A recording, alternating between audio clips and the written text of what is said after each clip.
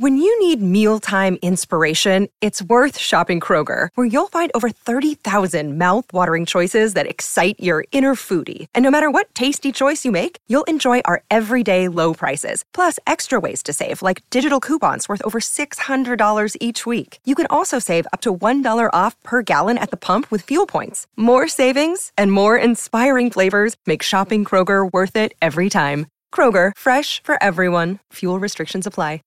When you visit Arizona, time is measured in moments, not minutes. Like the moment you see the Grand Canyon for the first time. Visit a new state of mind. Learn more at hereyouareaz.com.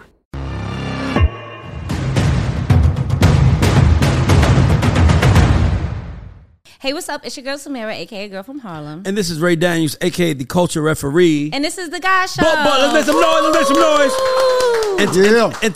And today we have a legend, my brother, my friend, one of my favorite people in the world. No bullshit. This guy had his first hit. Before he knew who my name was, he always spoke and showed love. And as big as he got, and no matter how legendary he got, he's always been the same lovable guy. And it's an honor to have him. And just because he humble don't mean we not going to treat him big, because he's humble. And he's going to play real humble, but we ain't going to let him today. We got our brother, Bryan-Michael Cox, on the show. Let's go.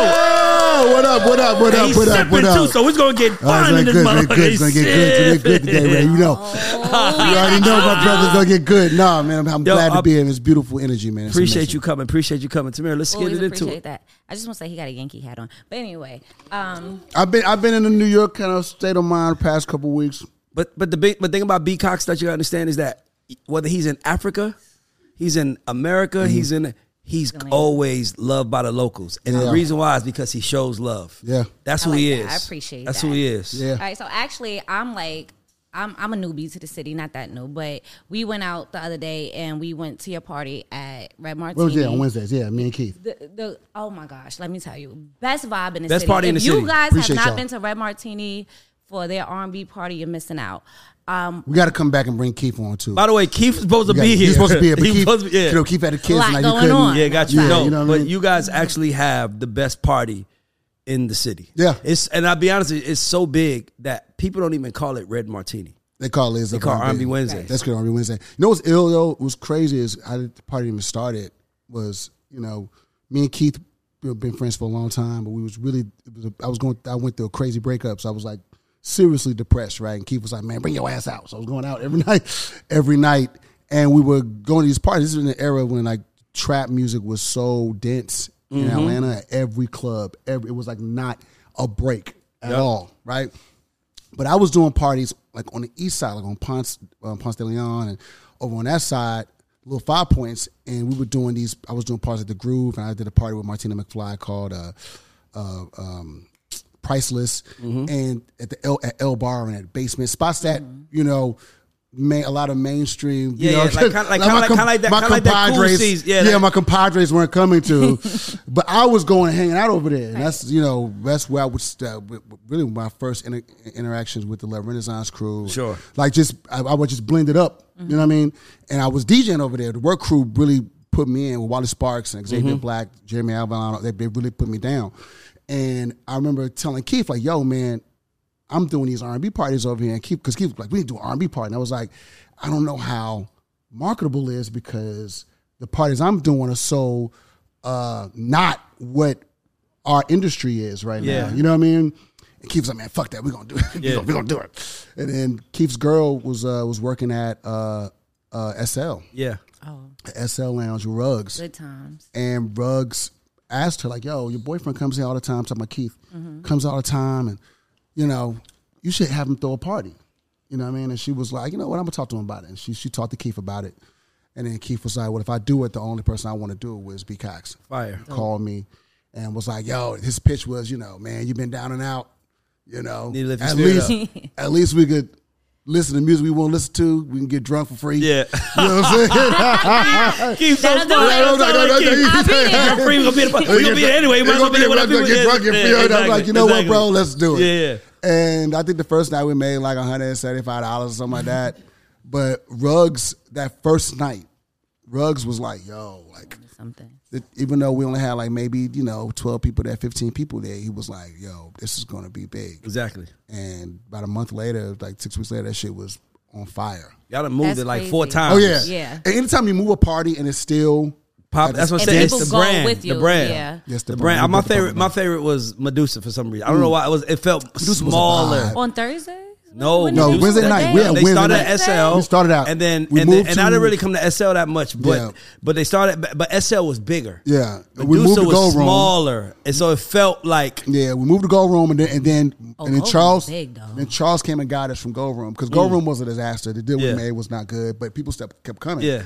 And Charles, who was one of the co-owners of Medusa, was always coming, being at the back bar. He's like, "Man, y'all niggas got something here." Right, you know what I'm onto saying? something. And then he was like, "Man, come to Medusa." yeah. And something that we realized that Gold Room was some And bullshit. out of that, it's super It's big. super- It's super big, super I, but big. what makes it a vibe is that the it feels very intimacy. intimate. It feels like R&B Yeah, party. We weren't we weren't trying to make like an EDM trap thing. You know what I mean? It wasn't. It's very very specific. Yeah, Medusa, you gotta want to come Yeah. there. But when everybody I've taken there is like, bro, Yeah. I'm That's the trying only to thing tell I wanna you, go. unmatched. Yeah. Unmatched. only thing I want to go. But Yeah, my no. thing is that, like, you guys were able to kind of create this vibe in a situation where we were having a conversation about, is R&B dead? Yeah. So it's like, everybody screaming R&B's dead, but you guys have the hottest party in the city playing And only R&B. Keith and I are that's all we are. Like Keith is an A&R. Now he's an A&R for Usher. LA and In Usher's LA. label, but he's been an A&R RCA Records for 10 years, making records for Chris Brown, Ro James, Miguel. You know what I mean? Yeah. I am who I am. I've been in this business for 25, 26 years doing that, making R&B music specifically, even when it shifted to EDM and R&B was like dormant. You know what I mean? I was still trying to make it, and your executives wouldn't answer my calls and shit after a while because your R&B music wasn't the dominant Prominent. music. You know what I mean? So for us, it's just what comes natural. It's not a gimmick. We see a lot of promoters fall in our lead, which is admirable, and I understand. When you start something and it's successful, people are going to follow suit. The difference between what me and Keith are versus the other cats that are promoting R&B parties is that we actually do it. Yeah, that's Like, what I'm saying. You could feel like we actually do it. Keith I DJ. I've seen Keith get mad. Yeah. When a rap song play, he don't Oh, like no. what rap play. No, like he's literally like, this ain't no. Yeah. Who like snuck that in? Who's that? But I love Keith is a purist. You're a purist. Yeah. That's why it works. Yeah. It's almost like the standard of what it should be. And I was just telling Keith, I'm like, bro, you need to franchise that. He told me we had a conversation about it a couple I'm days like, ago. bro, We did, because I'm like, it's a brand at this point. And if you got like the R&B Wednesdays in Miami happen and the R&B Wednesdays in LA, and if a promoter was smart, they would tag on to that. But the curation, it has to be curated by you guys, because a lot of people try to do it, but you guys, I've like Well, me, to dog. imitate it, Like never literally every duplicate time it. we in there, Jermaine is in there. Yeah, everybody. Usher was in Neo, there. everybody Neo, pulls like up. Janet Jackson. Janet Like people want Janet pulled up. They Janet- want to see it. It's ill. Janet came to town and I got the call like, "Yo, Jan wants to come." And That's I'm what I'm like, saying. Word, you know, Janet, That's you know. that's crazy. But I gotta switch it up a little, because you ain't no damn promoter. Fact. And you No, ain't I'm no not. damn I'm DJ. not. No, I'm here not. to talk about You I'm are not a promoter. You are one of the most legendary producers in history. Yeah, Yeah, right. Appreciate Right. that. Hello. I'll take that. You don't act like it. You so humble. Well, no, here's the deal, man. I'm gonna keep it real, man. And it is I think the word humble. I actually like the word humility better. For sure. Right? Because I know people like to, and I'm not saying that you. No, that's good. Brother, you were Brian Cox. Correct me. Let's I go. just want to be. I think people sometimes, the wrong people, will use the word humble as a demeaning thing. Yes. You know what I mean? Because I'm not standing on tables and telling this record's the shit. Like, I'm not that person. Yes. You know, if you know, some people can oversell, and it works for them. Yeah, you know what I mean? For me, I've always been about the song. Music. Always been about the song. If the song is right, like you know, you don't get to 40 number one records and over 250 million sold and 10 Grammys. If it's not about like The music. the actual music, you know what I mean? So, go ahead. I like the word humility because I feel like people try to use the word humble to downplay. You know what I mean? And at my age now, I've been doing this since I was a teenager, and Aaron's been was there in the very beginning with me, and I've always had the same attitude about the same approach. Yeah. How I dealt with my friends, how I dealt with my relationships. When I meet people and I value it. You know what I'm saying? It's obviously it becomes long term. Like me and you, sure. You know what I mean? Yeah, we've been in the trenches. You know what I'm saying? It becomes long term because for me, there's always a bigger picture. There's always a, you know what I mean? But it's all, and that's how I got to those accolades. That's how I view it. You know what I mean? So in your opinion, what happened? Because there was a point where R&B was the number one genre. Yeah. And then pop. It was our number one pop. Yeah, it was pop. It was actually pop. Yeah. And all the pop artists wanted to do R&B music, right? Yeah. So what happened? I just think trends, man. Trends change. I think that when EDM made its surge, Look, Ray's like I said. And I think that when our R&B artists started lending our voices to that music and making these records be bigger than, you know what I mean? Yeah. When you have Usher making Without You, you know what I mean? Yeah, and it DJ becomes like this. Yeah. You know what I mean? This is like this, you know what I mean? Even though they are big superstars in their own right, and they, you know, but that instant gratification at the end, the timing. Yes. You know what I'm saying? It wasn't just about the music. It was the timing. And you understand, like me and Jermaine were doing Vegas. You know what I'm saying? Yeah. Like we saw the shift. You know what I mean? And it kind of was like, yo, we're going to try to shift with it. But it didn't feel organic and it didn't feel natural. Good. So it's okay, cool. I mean, you know, when we were doing things with DJs like DJ Chucky and a couple of things, and we built great relationships in that world. But it didn't feel like we should dive head first in that and try to shift our whole who we are to do that. Because you kind of got a code switch. Yeah. Like you can't sing, like even Usher Without You. It's like, that's probably lyrically one of his most least sauced lyrics, like Without You. No, it's just literally. You know what I mean? Like, but like Confessions, he's talking about my chick on this side. He has so many songs. Yeah, that's what I'm that. saying. You like know what I mean? sauce. So that's what I mean. That's culturally sound, right? That actually, you know what I mean? You just inspired me. Trends the culture. That shifts the culture. You just made me think about something. The problem is that the R&B music became, I lost my train of thought, but I know I was going with it. I said R&B music, EDM money killed it.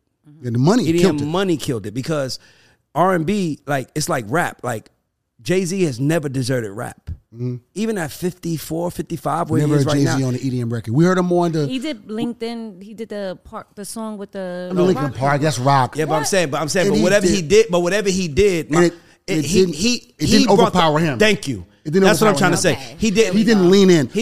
I'm sorry. Like, go ahead. Like, when artists got a taste of that EDM paper, everything was they leaned in. It was like, oh, we getting this 400,000. Oh, yeah, like, you know what I mean? And I ain't even got to come with a band. I just pull up with the DJ and I'm gonna do. Yes. That's a big difference. It's a difference for Jay-Z. When he did Linkin Park, he just did Linkin Park. When he did the Indian record, remember the Punjabi record? The Punjabi MC. That's one off. Yeah. He didn't lean in and do like I'm gonna do 10 Punjabi MC records. Not only that, and he wasn't saying I'm going to India. Right. He said Indians coming to Brooklyn. I'm about to go get this Indian money. No, he said y'all gonna come mess with me. And what happened with R&B to me was that people, first of all, to me, the first song that I want to hear it. The first song that changed the ecosystem, a lot of people like to say is Neo Closer. That's what the people. That's what a lot of people like to say. I think it's Usher. Oh my God. No. Okay. Let me stop you. Yeah. Let me stop you. I have to disagree with you. Okay. Let me tell you why. will.i.am is a black man. Number one. Hold on. will.i.am was a black man. Wrote a song 100%. Usher is a black man.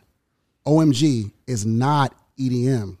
OMG is house. That's why when you could play OMG in black clubs, I remember the Velvet Room one night. I was the old Velvet Room. Was OMG was popping.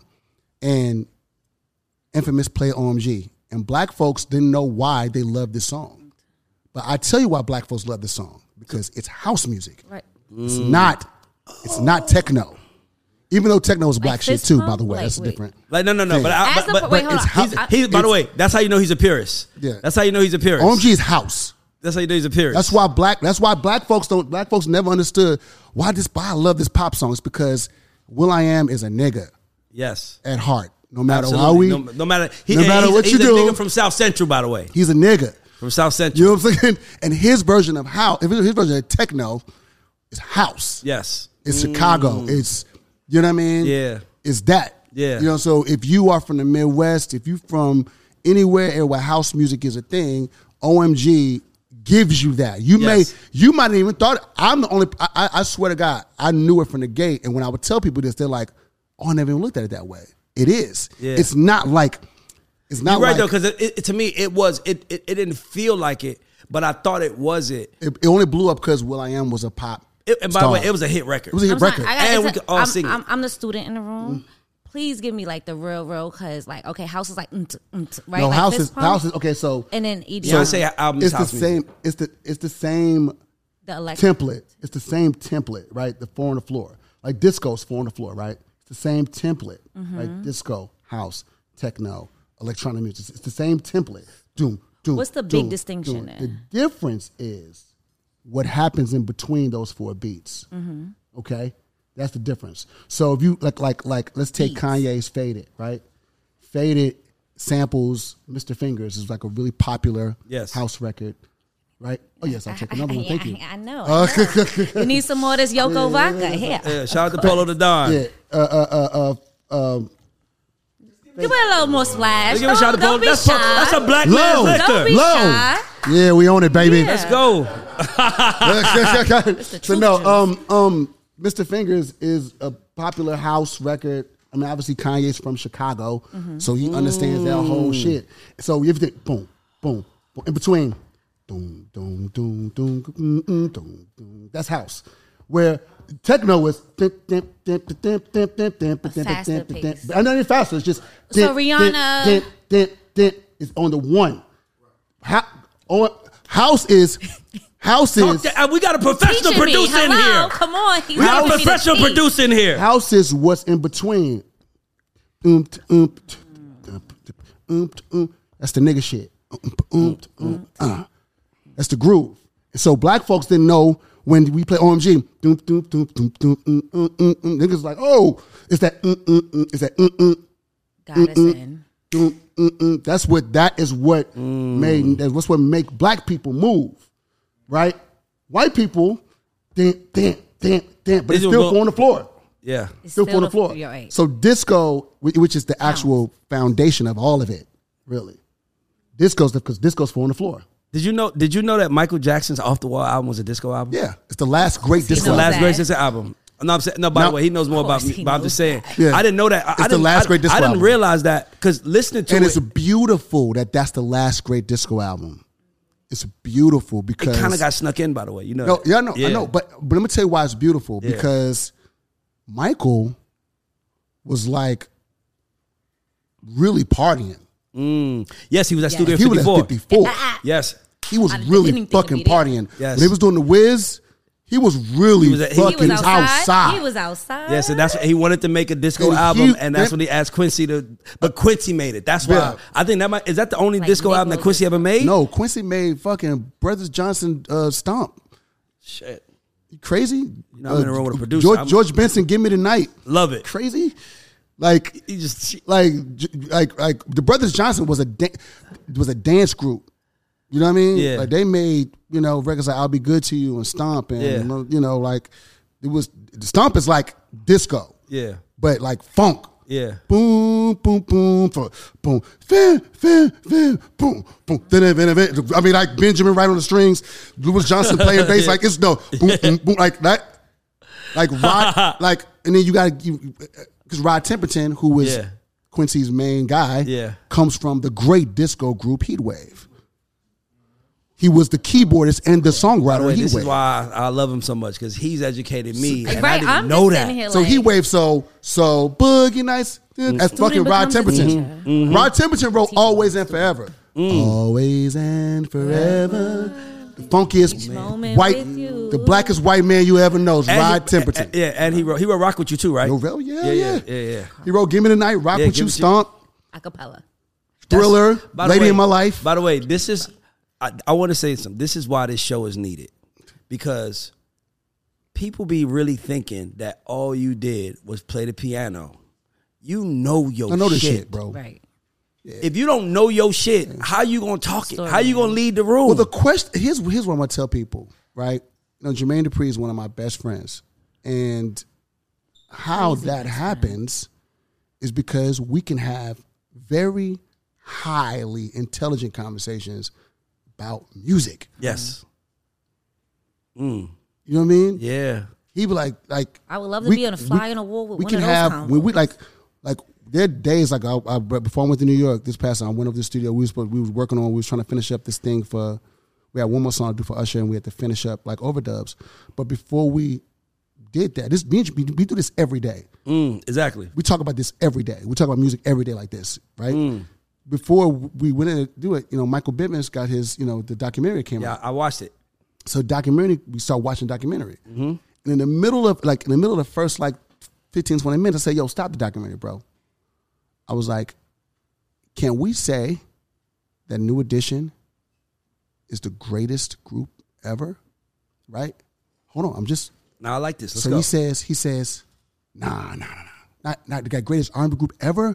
He was like, I mean, you know, like we got the Temptations. I was like, cool. So we got into a whole conversation about all that. I was like, yeah, cool. I said, but okay, before and me and him like having a real intelligence. He's giving me his points. I'm like, you know, you're right. Yeah. I mean, then I said, but think about this. I said, I just want you to put this on your mind. Name a group where everybody in that group went platinum outside of that group. Solo. And nobody. And he was like, wow. You know what? You might, because initially it was like, okay, Temptations might be the greatest group, and New Edition is the greatest boy band. That was the thing. That was the compromise we came. Yep. But then once I said that, he was like, they might be the greatest group. These are the kind of conversations we have. What's the biggest every single day? What's the biggest disagreement? Like you found you and JD on complete opposite sides of it. Like that's your point of view. I can't remember. So y'all usually kind of we're usually on the same page. I'll be honest with you, it's rare. We're on the same that page. Musical geniuses go against each other unless they see the world totally different. The fact that him and JD has had so many hits, I already know that they don't, because we don't really have arguments like that. And not only that, it's usually this. But I want to say something. The goal is always the best song. Yeah. Period. So it's not really about arguments as much as about, yo, B, let's try what you just said. Let me try what I said. Let's listen to it. It's always a compromise in the room.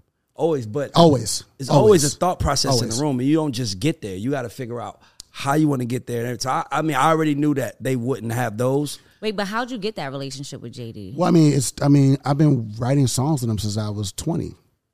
So I'm 45. How'd you get the song to JD? You didn't just JD picked up the song. Well, no, what happened was I was working with Jagged Edge, and I heard that you worked at. The guy you got on was you worked at Guitar Center. Well, okay, that's before you're taking it. Yeah, so you're going early. By the way, that's the first time. No, let me tell you something. I was in Houston. The first day I ever heard his name, because remember his name is Brian Cox. There was a football player who was big at the time named Brian Cox. He played for the Miami Dolphins. I'm from Miami, so I would always get. Yeah, so what happened was, I'm born in Miami, from Houston. I'm trying to get in the music business, and I'm in Guitar Center, and a dude works there. He was like, bro, Brian Cox was in the Guitar Center. That's how he got on. And I remember thinking, like, I didn't say it, but I was like, who the fuck is Brian? It's a fact. So I was thinking the football player. I'm like, what the fuck are they talking about? So then is that probably why you did Bryan-Michael Cox? Yeah. Bryan-Michael Cox came because I was, in the 90s, you know, everybody wanted to come up with like names. For, you know, when you coming up in the 90s, you're like, I'm going to be so-and-so. So I was trying to come up with a name, and I couldn't come up with a name. I was trying to, you know, so what happened was my name is Bryan-Michael Paul Cox. That's my name. Okay. Right? And I was gonna go by just like Bryan-Michael. I was gonna do like some like avant-garde. I thought it was some avant-garde shit. I was gonna put like a little accent over the E or some stupid shit. That always gets the people going. The first record the hit record I ever had was "Get Gone" by Ideal, and the credits. You're gonna leave. Yeah. Me alone. Yep. Is your bag? Yeah, it's the first hit record I had. Hello. Yeah. Nigga, I don't want you no more, man. So when Chris Hicks was my manager, Noontime, they were my managers. Chris was like, yo, turn on your credits. And I was like, damn, I ain't got a name yet. You know what I'm saying? I was just like, what the fuck is my name?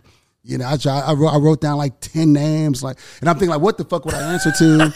You know what I mean? Because once you put the name down, there. That's your name. The branding starts right there. So I'm like, damn, if I pick a whack name, it's gonna live with you. Then that's my name, right? Yep. I'm like, oh fuck it, let me try to make this shit cool, Bryan-Michael, and let me put the E before the A instead of spelling it right, and put a little accent up top and all that shit. I'm just imagining I did all that shit, right? So the first pressing of Ideal's single Get Gone, the very first pressing is like produced by Bryan-Michael, but it has like this little accent on the top, and you know, and I just remember being to myself, saying to myself like, you know what? And then the song charted. It charted. So when it charted, and as a producer, it was like it just said Bryan-Michael, and then but inside of the writer's credit, it had B.M. Cox. Mm-hmm. And Noonie always, from time I've met him, Noonie always called me, you know, B Cox or B Stacks or Stacks, Cox, Stacks. Like he just always, he was the only person that would call me that. And I remember going to Noon like, man, I think I might have fucked up my name. Right? We gotta do this over. And Noon was like, yo, man, you have a cool fucking name, man. Why don't you just go by Bryan-Michael Cox? And I was like, okay, that might work. I'll go with that. I thought about other people like Brian Alexander Morgan. I thought about other names. Okay, that has a ring to it. It's always an OG to just throw you, like, just like, man, just call yourself he was like, yo, what are you thinking? Stacks, what are you thinking? Bryan-Michael Cox. Exactly. Shout out to Noonie, by the way. So Ray always says it's important to put a name to stuff, right? So like when you did find the perfect name and the brand and the way to put yourself out there, how did that change things for you? So it's like, okay, I'm not going by this anymore. Now I'm going by Bryan-Michael Cox. Was the branding important? Well, it wasn't. What it did, it allowed me to be myself. I didn't have to create a persona. Good one. You know what I'm saying? You just, exactly. It's like sometimes if you got to be the character, you feel it. So like, for instance, all of my friends and mentors early on, I know all of their personalities. You know what I mean? Like I know Phelan. Yeah, Jazzy. And I know Jazzy. They're two different people. I always tell people it's a difference. It's a difference between Ray and Raymond. Yeah, like I know, I know Jeffrey. Yeah, and I know J Dub. Yes, I know Anthony. Yeah, and I know Dent. Yes, these. So for me, I was able to not have to have that separation. Yes, it was I could be Bryan-Michael Cox and just be Brian. That's incredible. You know what I mean? And not have to be like, oh, I gotta put on this. Persona. On this thing, you know what I mean? It's like I want to tell you something. Character. And I have to. Even Polo, like I've known Polo since me and Jamal went. I went to Clark and went to Morehouse. I knew him as Jamal. That's crazy. I know Jamal and I know Polo. HBCUs. I had I was reading Will Smith's book and he said that when he started the Fresh Prince, I think Alfonso Ribeiro told him, whatever you do, name your character Will. Yeah. Because he said, if you give yourself a new name, you'll be known as that for the rest of your life. Mm-hmm. Martin Lawrence show is called Martin. Right? That's why the brand is always connected. So no matter what. That, no matter what. I never, like even Steve Harvey said it. Like that's why his name was Steve on the show. Cedric Entertainer on the show was called Cedric. Yeah. They understood if you change your name, like Carlton is still Carlton to us. Right. Yeah. What's his real name? We don't know Alfonso Ribeiro. We know Alfonso Ribeiro, but we don't. But we know Carlton. So it's Carlton. Like that's probably that even also, Tommy's real name is Tommy. Tommy Martin. His real name was Tommy. Yes, exactly. So when you name, so he said in the book, he said when you have a show, name it after yourself because if you don't, they'll always call you that character and they'll never let you grow. Yeah. Mm. So for me, when Noonie was like, "Yo, man, just be Bryan-Michael Cox," man, I was like, "Say less." And then my thing is kind of cool. I always want to ask you. And by the way, shout out to Noon. Noon hit me like my son. Life, sends me your videos. My son hit me about you, Ray. You killing it. But I always wanted to ask a question because Noontime was Chris, Terry, Noonie, Ryan Glover, and Ryan. Yeah. Why the hell is the company named Noon? Okay, so I don't know if I can really go into the entire details about this. Oh wow! But I can say that Noonie is the genesis of it. Noon is the. They all came up together. But Noon had the paper. They all had paper. Yeah. But Noon was already down here making moves, and they all came down here. Oh, so he was the self-starter. So that before it was Noontime, it was called Revolutionary Records, and Jaha comes from that. Shakir comes from that. That's what I'm saying. You got Noontime got a whole lot of fucking lineage in the music business. And Jaha and Shakir, they ran the company with them. It was a whole thing. They can explain it better than I can because I was so young and I came into the game. You just happy to be in the room. Bright-eyed, bushy-tailed. I didn't know what was going on. I didn't know what niggas was into. I didn't know shit. You know what I'm saying? I just was like, oh, where's the studio? He was a young kid with the glasses on. Just happy I'm at the glasses on. I'm coming from band camp. Exactly. Like, yo, where's the studio? You know what I mean? So I wanted to ask you, I also heard another rumor. Is it true that you went to school with Beyonce or you grew high school? What? With the high school with Beyonce? Beyonce and LaToya. Both It's a fact. I mean, I knew them. We all. I remember, I think I saw a clip where you was like, those "Don't be talent the shows. guy." Yeah, don't be the guy. What's his name? You know him? My boy Lindo. That's my guy. Though. Yeah, you said I don't want to. That's my friend. But you was like, "That's my That's my homie." guy. Like, yeah, exactly. But you know what it yeah, is though? don't be I'm him. glad you said But that. I'm gonna say don't be him because life is life, right? So I don't want to say that. No, but he's doing well for himself. I was about to tell you something. He's I was about to tell you something. No, the point that I liked is that you made him human. Yep. Because he was just like the dude that was in Beyonce's prom picture. So sometimes people forget that he has He's to a live good his guy, life. man. He has to have a wife. He has a kids. He has family. He's doing his thing. He's doing well. happy. Exactly. You know So what it's I mean? like when people be like, Yeah. "Oh, you're the guy that," he's like, "Bro, I was a kid, man." Like, Yeah, I mean, I think about it. I mean, shit, if my ex-girlfriend became Beyonce, you know what I mean? that would be fucked up. You know what I mean? I wouldn't know what to It do. may not be that fucked up for me, though, because of who I am. But Because exactly, but if you Right, just I'm good too. you're Bryan-Michael Cox, it's like it was almost a sweet story. Like, Yeah. you guys were 15 writing Exactly, songs yeah. together. It may not be that fucked Oh, up. wow. Who knew y'all would be the future of music? But no, Okay. I knew them well. I mean, they were at one point we were very, very close. Yeah. All of them. I was Yeah. close with LaToya, Latavia, Kelly, and Beyonce. At one point, we were children though. So I wanna preface And that. well, y'all all had the dreams. Did y'all all have the but dream? No, they actually made me believe it. Wow.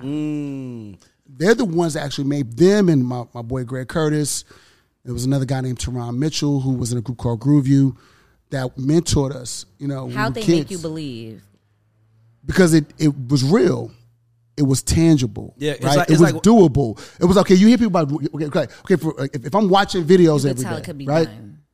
I'm at the crib. I'm watching, Video Soul, Rap City, MTV Raps. And I'm dreaming Basement. like, yo, I wanna Be there. I want to make music for these people. I want to be, or I'm in a group and we singing and we trying to get on, made it trying a to get a record deal. reality. Getting a record deal or getting a publishing deal or getting discovered as a producer was so far fetched. You know what I mean? Yeah. Being a kid from the southwest side of Houston, Texas in the early 90s, That's like- it was so far fetched. Because it's like all they got is Where? Ghetto Boys and How? Jake and Rap A Lot Records. Exactly. Where's it gonna like? How is this gonna happen? Yeah. I went to Performing Arts High School. That opened my mind up to the possibility of making it outside of the city. Right. I went to a school called a High School for Performing and Visual Arts. Right now it's called Kinder HSPVA because somebody bought into it. But at the time, 600 students, all dreamers. Yeah. Right. That's incredible. Music, art, dance, theater. So our teachers taught us to really expand our mind. We were dreamers. You know what I mean? Exactly. That's where, in that environment, is where it opened up for me. Like, yo, like, how am I going to make it out of this? Like, this is what I want to do. How the fuck am I going to get to? And your mindset was go to Miami, go to Atlanta. No, initially, what I wanted to do, that school was prepping us for New York. I'm gonna keep it real. From a musical theater perspective, from a music perspective, our jazz department had people who are legends now. Robert Glass was my best friend. Yeah. And he was a legend now, but we were just best friends running around fucking HSPVA, acting crazy. You know what I'm saying? Jason Moran, who's a legend jazz pianist. You know what I'm saying? Chris Dave, who's a legendary drummer and band leader, who played with everybody from Mint Condition to Q-Tip to Mos Def to this guy's a fucking legend. You know what I mean? In the world. These are people I went to school with. Donnie Scantz, who's my cousin. Yeah. I didn't know what that. I mean? These Scantz is my Crazy. cousin. You know what I'm saying? And we went to high school together. This is my family. Yeah. So from these are the kids I was around. Yeah. You know what I mean? Every day was discovery, right? So you get to a place. I'm a senior in high school. In walks. Now, mind you, I met and interacted with the girls before because we were in this thing called the People's Workshop. Yeah. All the talented kids in Houston. It was like a competition, People's Workshop, and it led to this big ending. It's called like the Sammy Davis Jr. Awards, where you would win an award or who was the most talented or whatever. And, Robert beat my ass 2 years in a row. And, but just in, it was really, really good, friendly competition and motivation for the kids who were creatives. Yeah. So we were very aware of who Girls Time / Destiny, who they were. Yeah. You know what I mean? And I'm a senior in high school's orientation. I'm running freshman orientation. And in walks Beyonce and LaToya. That's cool. Freshman year. Their freshman year, my senior year. You still remember it like it was yesterday. Absolutely. In walks, and we already knew each other. Yeah. So there was pleasantries. We talked. And LaToya actually had mentioned to me, like, yo, like, we better get a record deal. Yeah. We've been recording with so, boom, boom. So I knew kind of early on that they were actually going at, we didn't know exactly all the details. We knew that they were going after it, that Matthew was going after it. You know what I mean? And then they got, then the announcement happened. They got signed. They basically in the middle of the first semester. And it was like, okay, they're signed, and then they were off. They went to Oakland to go work with Dwayne Wiggins. And because they were signed to his production company, Grassroots Entertainment. So they went down to start making songs, and they would call me. My mom would allow me to talk to them or call them long distance because she knew that that's what I wanted to do in my life. Because she knew that they were like a gateway to it. Sure. Or even just a gateway to my vision. Or a light, not necessarily, or light. Not necessarily them putting me on. But like you can follow what they did. What get the information. Yes, exactly. Right? Which is important. And I would talk to them all the time. And they would call me and they would play songs over the phone, and I was just like, yo, man, I gotta fucking make it. I gotta get out of here. That shit was really, that was really like the thing that was like, and then one day, I get a call. I was like, B, it's like, yo, I told my dad I want to do songs with you. Because I would always hound him. Yeah. I pull him in this like practice room. Like, I got this song. Like, Exactly. And one day she called me like, yo, we want to do a song with you. We want to do a session with you. I told my dad, whatever. And I was like, hell yeah. So I was working with a team. Greg Curtis was my mentor at the time. He had a studio. He was the one that kind of put the whole thing together. And the guy, Teron Mitchell, who was like another guy who he was signed to Atlantic Records. He was in a group called Groove You, signed to Atlantic Records, and he mentored us too also. And then my best friend at the time who passed away, Scooby, we were like a team, like a writing team. We're going to come together and we're going to write these songs. And we were like, we're going to make it. Yeah, for sure. And we made like, 2 or 3 demos for them. They cut 2. And I just remember that was the moment. Yeah. It was like Greg had left me in a room with them and was like, hey man, figure it out. So was that was the moment where you felt confident to figure it out, or was that with the moment that someone heard what you did and that led to many more opportunities? No, that was the moment when I realized I wanted to be that's what I was about to say, because I remember the day that I knew I was going to do this. And it was with Jeff Dixon, Shaka's brother. I remember I wanted to work for them so bad because they were I went to high school with Ludacris. Yeah. So I'm like, I seen somebody who I went to high school with become a global superstar. Yeah. And I remember I wanted to work for them, and Shaka used to run from me. Run from me. Like, he'd see me and go the other way, and I'm like, I'm gonna get your ass. You gonna be my friend, nigga. We friends now, but you know what I'm saying? But I remember I saw Jeff. And he was like, play me a song. And I remember I was like, bro, I always wanted to work for you. And he was like, you got it on your own. And that was at that moment, I don't know what it was mentally. Something clicked in my head. Like, I could do this shit. No, literally. Like, and nothing came from that. But that moment, hearing somebody who I respect and look up to tell me, you can do it, that was enough for me. Man, listen, I'll never forget that session, man. It was because only Kelly and Beyonce came to the session. And Miss Tina came.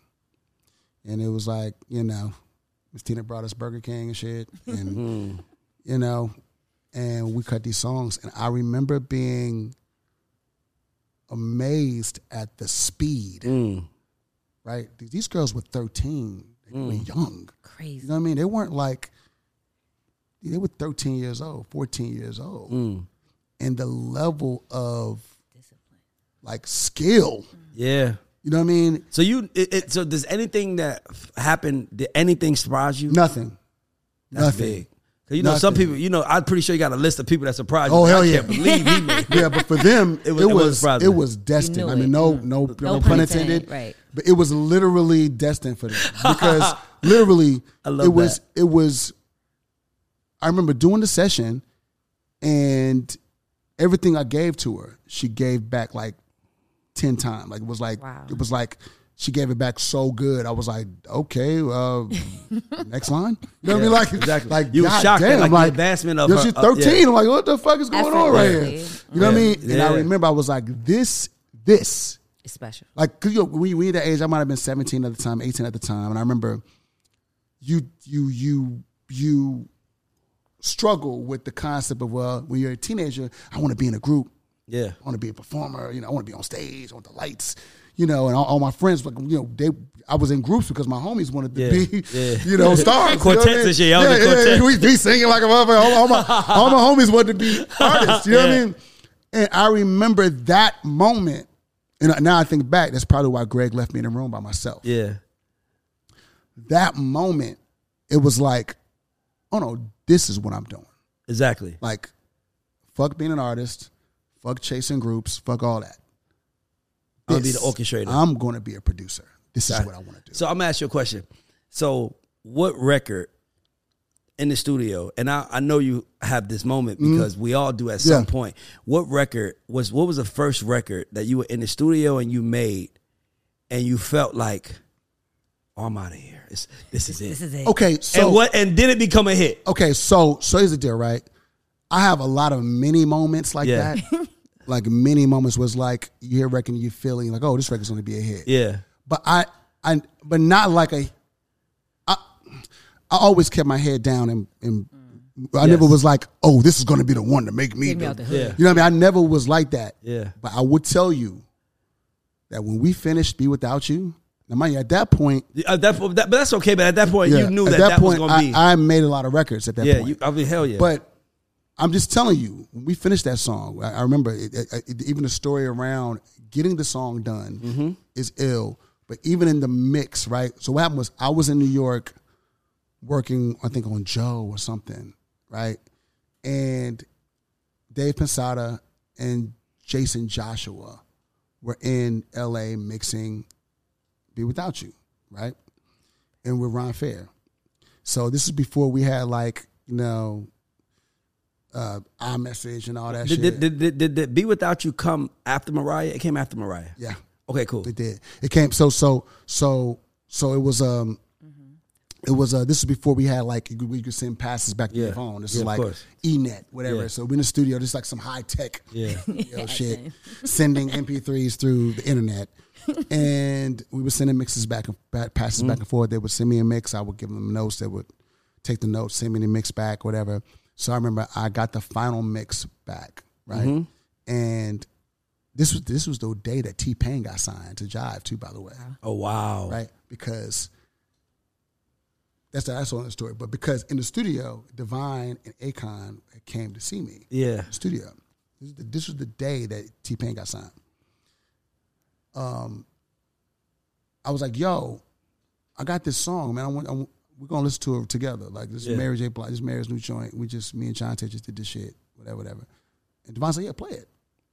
So it was like me, Divine, Akon, Boo was in there, just the whole crew. Everybody who's Atlanta, we just having a good time, having drinks, kicking it. For sure. Play the song. And mind you, I've been working on this song back and forth with them for months. You know what I mean? So I was kind of tired of listening to the song at this point. I was like, okay, you was fatigued from just the put drama the shit out and we'll see what we're going to do, right? But Ron had laced the strings. He had laced her vocal. He had did a little tune. He bumped the vocal up, tuned the vocal a little bit. Like he did some shit that I wasn't ready for. I didn't hear. You know what I mean? To the next level. Until we got this final version. And then I get the final version and I play it. And when it's over, the entire room is just silent. Like, and Akon says, "Man, play that shit again." So they play that shit back. Play it again. After that, he was like, "Yo, that is probably the most incredible shit I ever heard in my life." Wow. And I remember being like, okay, if they're dropping this song this week, next week my life is different. That was the first time I ever felt like, because you have many moments. Okay, cool. Like, oh, I'm making a record, boom. Like, You Got It Bad was a moment. Yeah. Right? And I knew my life was going to be different. But still, when you making records with a heavyweight like Jermaine Dupri, already know he's going to get the majority credit for sure. Oh, I see what you're saying. There's a level of confidence you have when you're writing or producing with somebody like Jermaine. You're like, oh yeah, we made let's get but to be honest with you, you can also ride that coattail. You can ride the coattail. Like that's what Teron and I did for Dr. Luke. Like it was times when we was in the room and he was like, "This is what's gonna happen," and I'm like, "For real."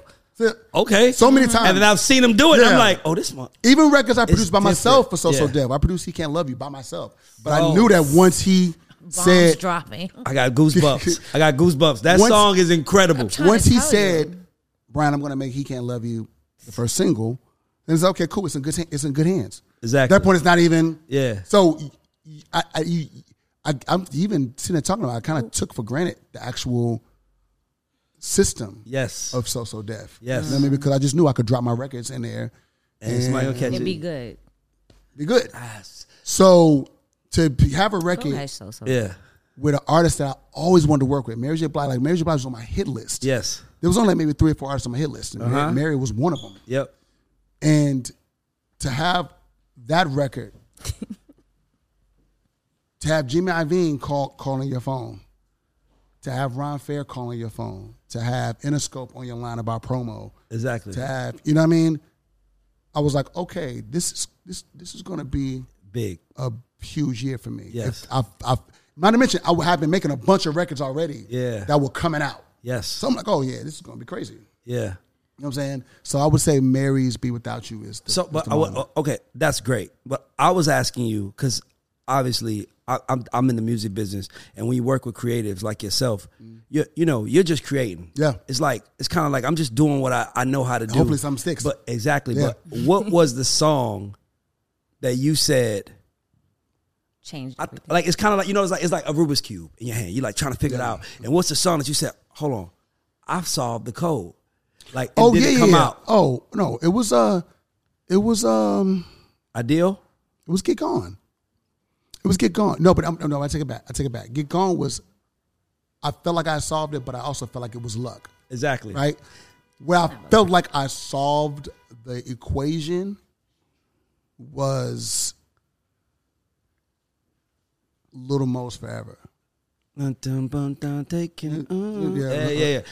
good. I felt like, I can go in the studio and make That's whatever. So different from all the other songs. But for Teron, it was Music for Love for Mario. Yeah, I felt like when I made Little Mo's Forever, I felt like, okay, I know what a hit is supposed to be. Because in our world, you can have a shot, but that don't mean that they know that you're the guy. And you got to find a way to become the guy. So it's kind of like, B. Cox made a hit. Now I'm going to be the nigga y'all call when y'all need a hit. No, I'm not. That's his perspective. I'm talking about the perspective of the industry watching him. Yeah. So the industry watching him is like, oh, he has a hit, but then it's also going to be, he's Jermaine's guy. Because in our business, they're always trying to figure out who has the magic. Yeah. Like you have Jimmy Jam and Terry Lewis, right? But if you have to be intimately involved to know who does what. Rodney Jerry. Like, you know my thing is too, you have to understand, I think I could be wrong. I don't think I'm wrong about this. I might be the only producer that has worked with Jermaine that has had proper success outside of that system. That's true. That's true.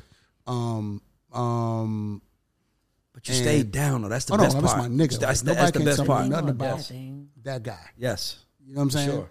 I ride for that guy. I love that. Tell me shit about him. Yes, that's love Jermaine. I know that's right. You know what I mean? I love that. And I don't care. Like and then there's like niggas say they want to say about it. Oh, Cox, you could have done so and so. Like that's the magic y'all created is unmatched.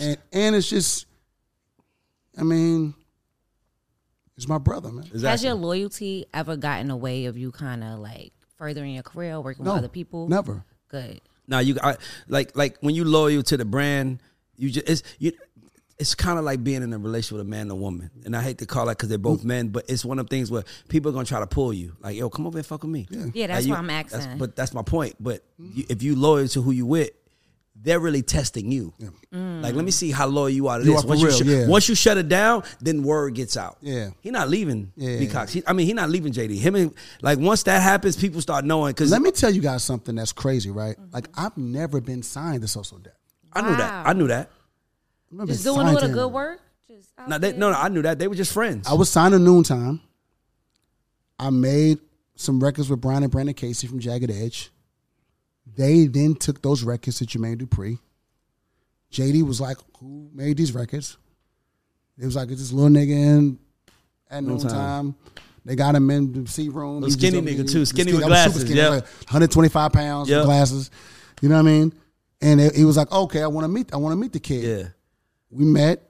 He was like, all right, I'm gonna call Ryan. I'm gonna call Ryan tomorrow or a couple of days. Him and Ryan made a deal.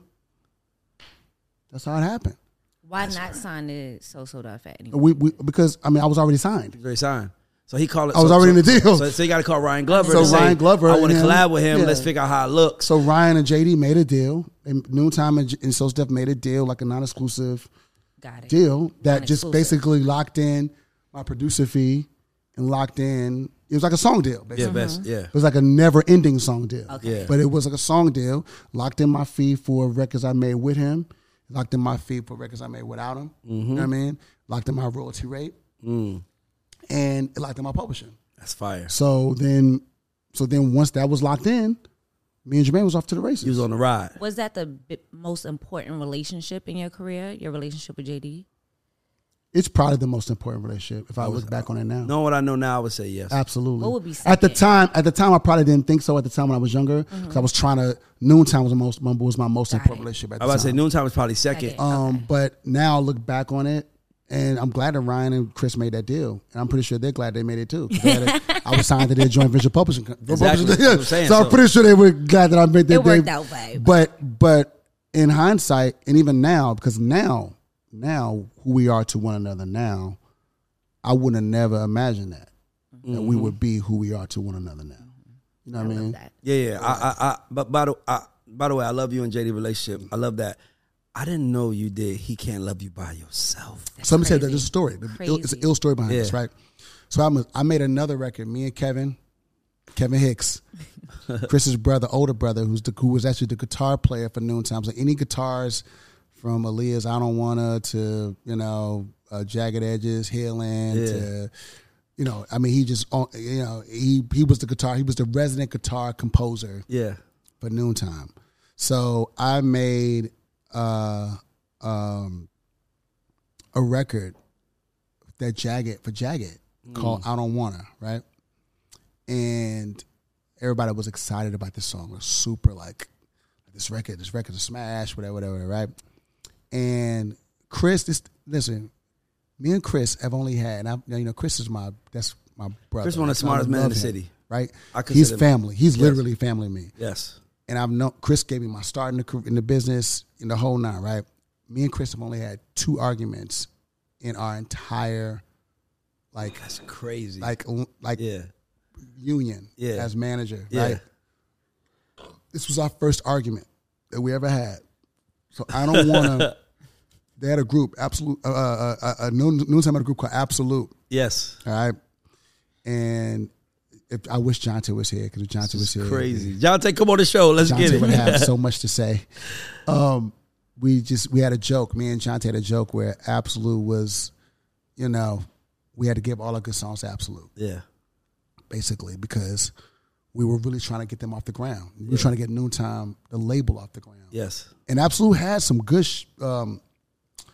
looks, and some great songs too, right? Because we kept giving them our best shit. Yeah. And I remember Brian Casey, twin called me like, "Yo, B, Jermaine heard I Don't Want It, man. He want this before me and Jermaine met. Jermaine heard I Don't Want It, man. He want to make that shit the first single." So I'm like, "Okay, let's go." Right? Excited as fuck. So I'm thinking, okay, I don't want it's going to be Jagged Edge first single. Yep. Right? Go have the conversation with Ryan. Like, Ryan, hey, Jermaine said it's going to be the first single. Let's make this deal. Whatever Jermaine's like, he's okay, cool. We're going to make the deal. Like an hour later, Chris calls me in the office. Like, hey, we're not giving that song to Jagged. I'm like, what? You know what I'm saying? What? So yeah, we're not giving that song. We're going to get that song to Absolute. I was like, come on, man. Don't put me in the middle of this shit. I was like, come on, man. Come on. Who wrote it? Jack. It was Jack. Brian and Brandon. No, but Brian and Brandon, they went on some bullshit too a little bit. I'm gonna get to that part of the story. I was like, come on, man. Like, you said Jagged Edge wrote it though? Jagged Edge. Yeah. Brian and Brandon Casey, twins wrote it. You're right. So I'm like, yo, come on, man. Don't do this, man. This is an opportunity for me to have a real moment. Don't do this. For just me and Kev, man. This is an opportunity for me and Kev, man. Don't do this. You know what I mean? Chris is like, nah, man. Absolute. It's going to be Absolute's first single. We putting it out. And I'm like, man, I ain't feeling that shit. You know what I mean? Yeah. I ain't feeling Absolute doing the song, man. I want Jagged to do the song. So then me and him started going back and forth. And then I guess he was getting really, really like uptight. He was like, B. Cox, you think that Jermaine Dupri is going to let you have a first single produced by you on his label that he ain't produced? You crazy. He went, he went crazy on me in the meeting. Yeah. Right? Were made. Like, you crazy. That's so deaf. Every artist he put out, he got the first single. Yeah. He's going crazy. I'm like, I'm still ain't feeling it, man. Yeah. I ain't feeling that. I don't want to absolutely do this song. Right? We didn't get to a resolution that day. 3 days later, Ryan comes to me. He's like, yeah, man, the song is gone, man. I worked it out with Twin. The song, we're going to keep the song for Absolute. So you worked it out with Twin. So basically, they paid Brian and Brandon some crazy amount of money. Like, it was way more money than I got paid for the song. And they ended up keeping the song. Right? Cool. Nigga, I was so upset about that. Yeah. Because I was like, I'm sorry. Me and Jermaine, we were already working. I'm sorry. Yeah. We were already working. We already made songs. Yeah. So I'm thinking to myself, like, I'm going to have a first single, but it's going to be co-produced. Whatever the first single is, because I'm like, me and Jermaine had made 3 or 4 songs already. I'm like, fuck.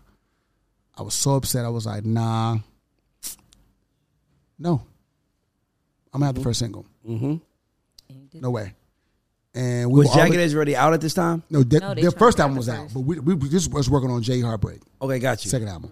So me and Brian and Brandon work every day. Right? We just writing for other people, we're working every day. So we're going to studio this day. I was like, hey, today, guys, we're making y'all first single. He was like, okay. And I was like, I was mad at them because I found out about the money. Yeah, they got paid. But I didn't let them know that I found out about the money. Yeah. I just was like, okay, I'm just not going to trip. You just understand. You just get what it is, right? I get what I get. Y'all, okay, cool. I'm not tripping. I was really mad about the money. Yeah. And then, As you should so then I was like, you know what? I'm not going to hold them against this. Like it is what it is. I'm just grateful to be in a position to even have songs out and all that. I said, so cool. I said, yo, today we're going to make our first single. And literally, we talked about what the idea was going to be. We made He Can't Love You. We made it song like 15 minutes, 20 minutes. And I remember I knew the song was going to be something because every time the door would open, we were in B. Every time a door would open, people would jump in like, what the fuck? What's going on in there? That sound crazy. What y'all doing in there? Yeah.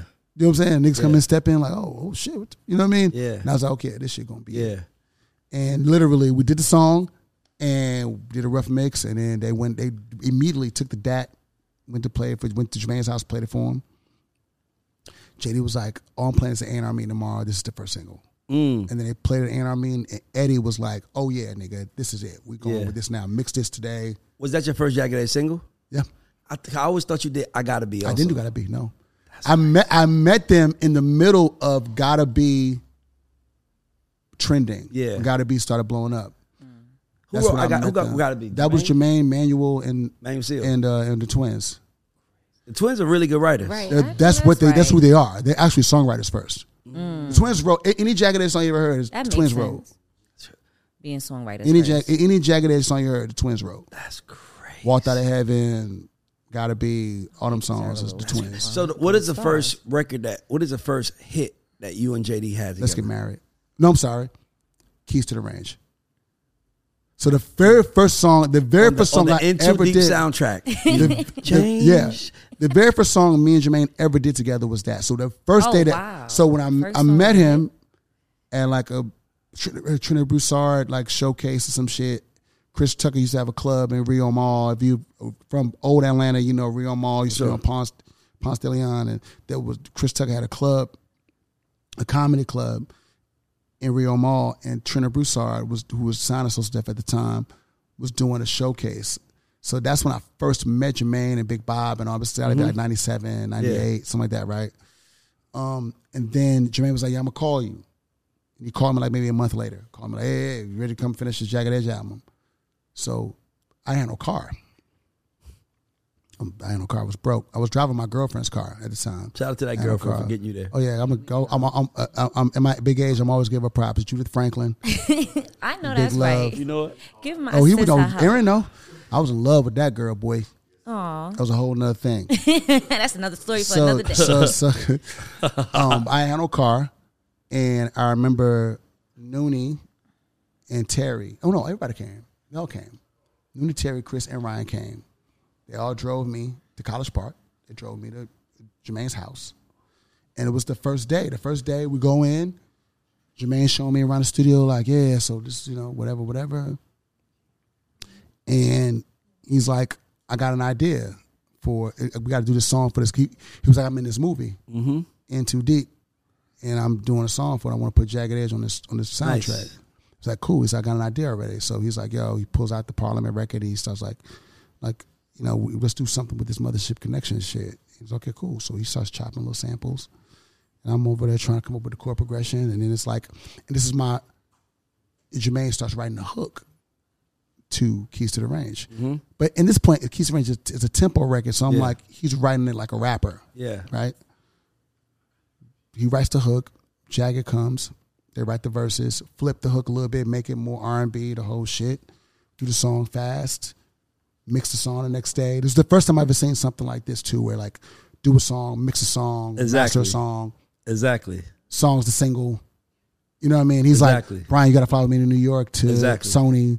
So my first time going to Sony in like the 550 Madison, the old school Sony was with Jermaine. He took me up there like after we did Keys to the Range, like, yo, follow me to Sony. He took me up there to Sony to meet people and shit like that. And then he was like, yo, you ready to finish it? Are you ready to finish the Jagged Edge album? I was like, cool, we can finish it. Exactly. And he was like, yeah, because we already had a few songs. He was like, yo, I'm going to keep these songs. So Healing, what you're trying to do. Promise was already an idea that he did with Bert and Gizzo, and I finished it. And then he was like, we're going to do it together. So then we flipped it. You know what I'm saying? So half the album was pretty much done, finished. Yeah. And then we did She Say, Keys to the Range, and then we came back from New York, and he was like, yo, we got to do a ballad. We got to do a ballad for these niggas. And I was like, well, what you want to do? I was like, man, I want to do like a marriage song. I want to do a song about getting married or some shit. Who says this? JD Jermaine. Okay. Jermaine. So I'm like, okay, cool. You know what I mean? Because apparently he was, and Jermaine's he's a method writer. So it's like, what does that mean? Where like it's what's happening around him, he's directly writing about. I like that. Like he's not a person that's like Jermaine's not a person that's like an imaginary, like I'm going to imagine something. 9 times out of 10, if he wrote it, either somebody told him a story, either he saw it, or he experienced it. Exactly. 9 times out of 10. Exactly. He's not a person like, I'm just going to make up a story. Just write about, which is why those songs are so dense and so important. You know what I mean? Crazy. So he's like, I want to write a song about marriage, man. I was, okay, cool. He's like, yo, we come with some church chords. Okay, cool. So I start playing some chord progressions. And he just starts singing like the hook. And I start laughing because I never heard him like singing like this. Yeah. I'm like, what the fuck are you doing? He's like, man, fuck you. It's going to be right when I get it done. Is it true that he deletes all demos after the song gets sold? I mean, back in the day he did. Not anymore. Oh. Back in the day he did. But not anymore. Not anymore. You're going to get the Jermaine Dupri demo today. You know what I'm saying? Bruh, back in those days. Y'all room was so legendary. Did you know? Give me a song that you did that you didn't know was going to be a hit and it became a hit, and then give me one that you did that you knew was going to be a hit and it wasn't. Wow, that's a good one. Wow. So I can't. The first question I can say that I was surprised. I'm not going to say that I didn't doubt it was going to be a hit, but I was very surprised at how big of a hit this was. Where the party at? I was really? surprised. That was a time. No-brainer. I was surprised. Really? I was surprised. So which one did you think was going to go and you was like, I can't believe it hit? We did a record for Usher called Fooling Around on his Raymond vs. Raymond album that I thought was going to be a hit. And that shit didn't see the light of day. The record that me, Jonte, and Jermanie did called Fooling Around. I thought that shit was going to be, that shit felt good. I thought this shit going to be a hit. They're going to put this out. This shit going to go. And that shit didn't see the light of day. It did not do what you thought it was going to do. If you had to put together like a group today to save or to bring back R&B or to... Because you know I put together Day 26. Wow. I know that. A whole nother... Yeah. Wow. We ain't even got to that area yet. I was about to say... All right, so the conversation that we've been having about R&B being dead is kind of offensive, right? But if you had to put together some singers from today's R&B to make a super group that was going to save R&B, which singers would you put together to make that mega group? Yeah, today. Like the past, let's say 10, 15 years, singers that debuted. Which singers would you put together to make a group that would change the trajectory of R&B?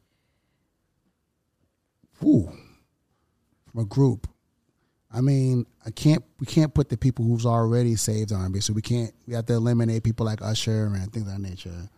Because they are Chris. Keeping it alive. They've been around for 25, 30 years. We can't bring them in. So we're going to say newer faces, the newbies. Wow. I would say... Is there anybody? I would say Luke James.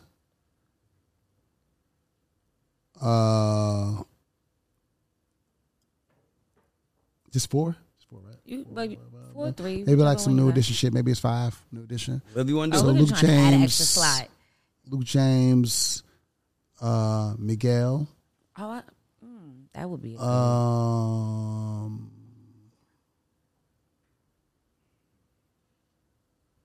Ro James. Ro James is ill. Ro James is ill.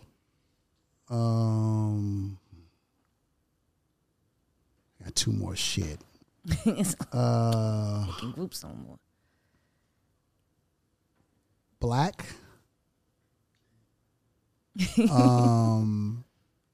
And last slot. Last one. Oh, right, Jack Freeman, who's in the building right now. Oh, there we go. Jack Freeman. Jack Freeman's in the building. Jack Freeman, he's his own Jack Freeman. So those are 5 I would take to save R&B if I had to do it. What's the biggest distinction between today's R&B and like the R&B that we grew up on? Oh my God, I could tell you the number one. Oh, I'm excited. Difference. Number one. You guys ready? This is it. For the number one difference? Church. Oh, I did not think that's what you were gonna say. We done lost. Y'all getting further. R&B music. Keep telling you. Always derived from the church. Jodeci. KC was Lil Calvin. I never thought of that. And the Haley singers. You know what I mean? Devontae is Donald the Great. Dalvin is Dalvin the Great. The pastor, the daddy is the great Reverend the Great. From Carolinas, that they used to fucking travel around the nation singing spirituals. And then you get Jodeci out of that. Boys to Men, church boys. Jeez.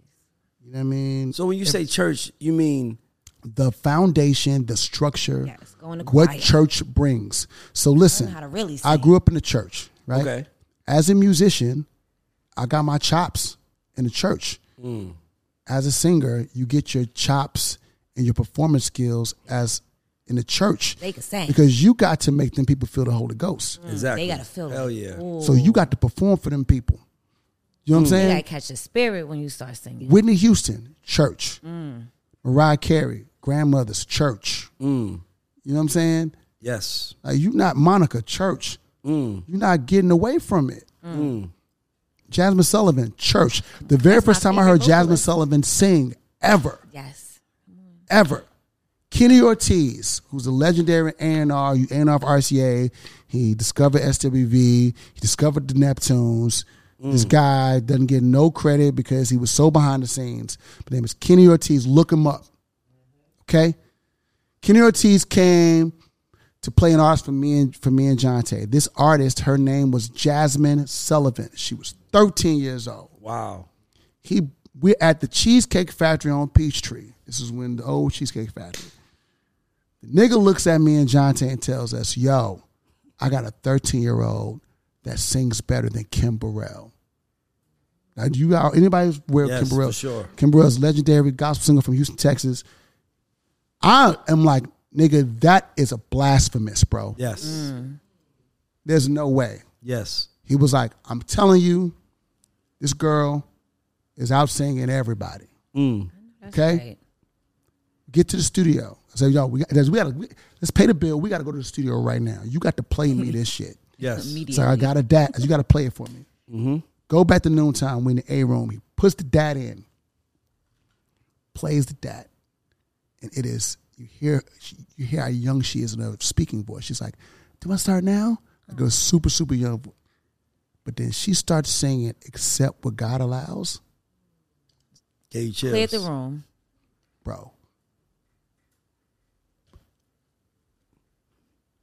How? Unbelievable. Like it's not even it's the most unbelievable shit that I've ever experienced in my life. Yeah. Wow. As a producer and like, yo, I've never heard nothing like this. She's 13.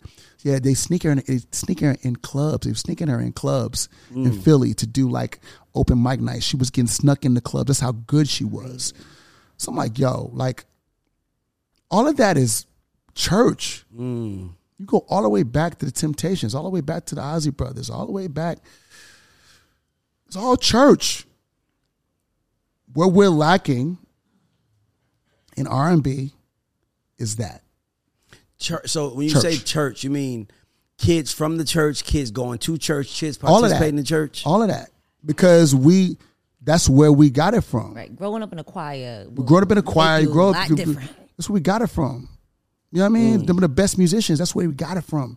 You learned your chord progressions at church. You didn't know what the fuck you was playing. You just was following whatever the piano player was. Show me that chord. How did you hit that? Did you go from here to here to here? He's not telling me that that's a so-and-so chord goes to that song. He's just like, yo, play these chords. And you go home, you're like, I'm gonna practice these 5 chords for the next week. That's you know what I mean? I'm gonna go practice this run.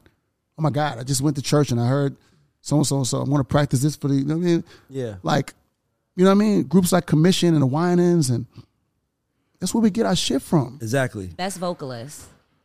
Like of all time? I don't know if I want to do it. You can't ask people like it's a hard question. It's hard for me. I want to know new school because you said one of my favorite singers nowadays is Jasmine Sullivan. So like that voice is different. So like it is hard because like it's it's not hard for us to say, but from his perspective, he's goated in the R&B world. So that's kind of like blasphemous to ask him. Yo, who's your favorite singer? He's like, because I have so many. I mean, you gotta understand. R. Kelly. I mean, you gotta understand. Usher, Mariah, Mary. We just brought up 3 that he has massive hits with. Yeah. So it's a hard one. It's a hard one.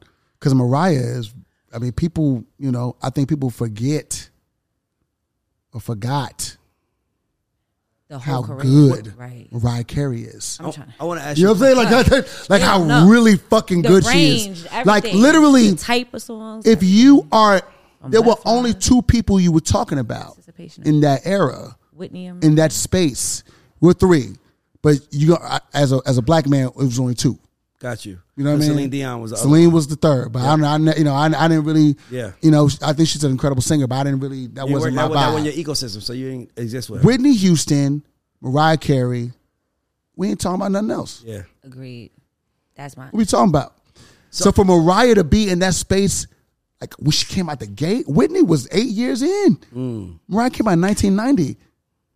Oh. You know what I mean? Whitney Houston's first album, Whitney was 5 years in. Whitney's first album came out in 1985. You Give Good Love and Save All My Love for You, all them records. How Will I Know, 85, 87. Mariah comes out in 1990. As the voice. First album. She's already in the talk Every with album. Whitney? Mm-hmm. Come on, y'all. I agree. I mean, I agree. Like, no arguments. you can't, you know what I mean? I want to ask you, what was the easiest record y'all made? And outside of Mary J. Blige, Be Without You, what was the hardest record you had to get to the finish line? The easiest record I ever made. The hit record, by the way. The easiest hit record I ever made was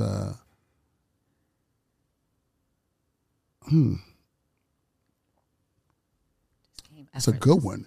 The easiest hit record I ever made, I would say Burn was the easiest hit record that me and Jermaine's ever made. Why was it so easy? Because it was just a conversation. I had no business. So like what happened was my life. What I learned early working with Jermaine and Usher specifically was that the song is in the conversation. So the first song that me and Jermaine and Usher ever did together was You Got It Bad. Yeah. And that song came pretty easy. Yeah. But it was like through 3 hours of conversation, 4 hours ago. Burn was just, I wish there was somebody filming that the way me and Jermaine were writing that song. Because it just flowed. It was the easiest song that I've ever been a part of, as far as like writing it. Yeah. You know what I mean? And like hit record, like knowing it was going to be a hit too. Like, oh, nigga, we wrote this song in 15 minutes, 20 minutes, this shit's a hit. You know what I mean? Like it was that kind of, you know what I mean? The hardest song, the new ones. Why? The new ones are the hardest ones. Because it's just getting people to understand and wrap their mind around what we do and who we are. I think that it's come so easy in the past that I think that a lot of times people look at myself and look at Jermaine and they just undermine our thought, our process. And it's always like, get this one to do the beat over. Get this one to add drums to this one. Get those add, you know. We never made records like that. Yeah, you know what I'm saying? By the way, I hate that part of the game. But it's tough because that's the way people make records now. Exactly. And me being even working at LVRN, I gotta as an A&R, I gotta understand how that works too. You know what I mean? As a producer, as an A&R, I understand it. As a producer, it's frustrating as fuck. What's the difference in the hat? Like in your what's the difference? As an A&R, I'm not responsible for creating the music. I'm just responsible for Getting it out there. making sure the music is a hit. Yeah. And putting the equation together. So I have to respect. I respect the A&R. You know what I mean? Yeah. Right. So even if it's as a producer, it helps me as a producer because like even things I don't want to do, I'll do because I understand. If I'm A&R and I want to get it to the finish line properly, let's figure all this out. Yeah. But as a producer, if you're asking me for something specific, you don't know how we got there. The first time, second time, third time, fourth time. You don't know. Because you're in the room. You have no idea how we got there. You heard it after. You have no idea what it took for us to get to Burn. Yeah. What it took for us to get to Confessions. What it took for us to get to Let's Get Married. What it took for us to get to Be Without You. What it took for us to get to records like Stingy. You have no idea. Right? So, as a producer, it's frustrating to hear somebody who don't know. Like, I'm an A&R who understands all of it. That's what makes you dope at it. Right? You can understand, like, understand add how, clap, add this, like, the hi-hat, is all those things. It's frustrating as fuck. And specifically when you have made large records on a particular artist and you get undermined by that artist. Or not, let me rephrase that. You're undermined by the team of that artist. Right? And it's like, y'all not hot. Or that sounds dated. Or let's get so-and-so to do such and such and such. It's a real gut punch to the ego. Mm-hmm. That's where that, like you say, where humility. I'm super humble and humility, but that's where the ego comes in at, because it's like, bro, or sis, whichever one I'm talking to, you don't even understand how we got to that record. Mm-hmm. Y'all don't even know the DNA of that shit. Exactly. You want this shit to sound, we got to make it sound like 2023. But when we were making those records in 2002, we weren't thinking about 2010. Mm-hmm. We were thinking about the best record we can make today. Yeah. And what lyrically is going to move the needle and make people feel something. Mm-hmm. I don't give a fuck about the beat. I don't give a fuck about the slang. I don't give a fuck about, you know what I mean? Yeah. What's going on in 2023 and niggas is lit and all that. I don't give a fuck about none of that shit. Mm-hmm. If we writing heart-wrenching shit, it don't matter. But they don't care about today. The song is irrelevant, and that's why the business is suffering so much. Like, what is the we care about the song. Me and Jermaine still the song care is about the song, important bro. thing, because the song is your messaging. It's almost like your campaign message. Like, what do you want to tell the world? Yeah. And if they're in the room saying we just want this shit to hit, it's like, I'm always like, who is it for? Where does it go? When does it go? How? Like, if I'm in that moment, when am I going to play it? So. And what are we chasing? Yes, exactly. Ooh, that's the question. Like, what? Like, I would even switch it up and say, what are we trying to attract? Yeah, because true. Because I feel like, what are we trying to attract? You're really putting a song down, so hoping that the people comes to it and say, that's for me. Fair.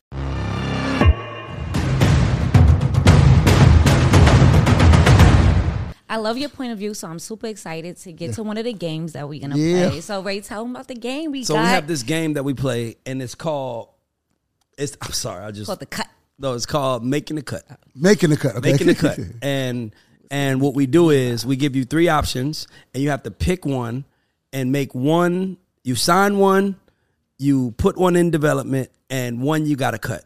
Okay. You got to say the names, and if you don't want to, if it just gets too hard, you can be like, donate $20 to a kids fund, to a kids nonprofit. It's called the Creative Academy. All the kids, we have 2 or 3 kids from the academy that actually won Grammys. Nice. And it's a music program that we put together that, for young producers and writers and creatives and everything like that. So everybody wins. So nobody loses. Nobody loses, but it gets kind of fun though. Let's go. Let's have some fun. Really, really fun. This is like. I already know that. This is important. Nah, I got a good one. This is a good one. We're going to go here. See, Ray, I'm telling you, my guy Jack sends options, and I'm like, man, this the one. Okay. So I'm going to start here. Okay. Mary J. Blige, Mariah Carey, Janet Jackson. Wow. I do not want to be in your seat. Okay, what is it? It's you have to sign one. Develop. You have to develop one, and you have to cut one. Or you got to Mariah Carey, or Janet you can donate Jackson, $20 to the kids. Or Mary J. Blige? Yes. Mm-hmm. Oh, man. You the head of your own record label. These 3 are in front of you. Who you signing? Oh, wow. Who you developing? Who you cutting? I got to donate the money because... $20 for the kids. $20 for the kids. First there's question, so legendary we gotcha. In so many ways. Like, you know what I mean? Like, Janet, is everybody's first love and all that crazy shit. And then you get a chance to work with her. Yeah. Like, Jimmy and Terry is like the reason why I produce records. Like, you can't, Okay, Mary J. Blige is married. We about to get into. We just getting started. You ready? Right. If the first one got you. Ready? Like my checkbook gonna be. I already know. Listen.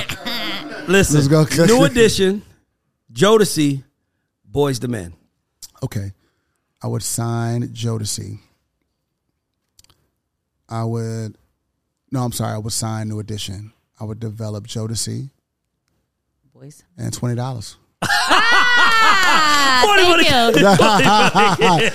$20, man. I ain't going. Yeah, Boys to Men. You almost had me there. I was like, we cutting Boys to Men. Hold on. We not cutting Boys to Men. This one can feel easy, but let's focus on the music. Let's focus on the music. Oh Lord. Usher, Music only. Usher, Chris Brown, R. Kelly.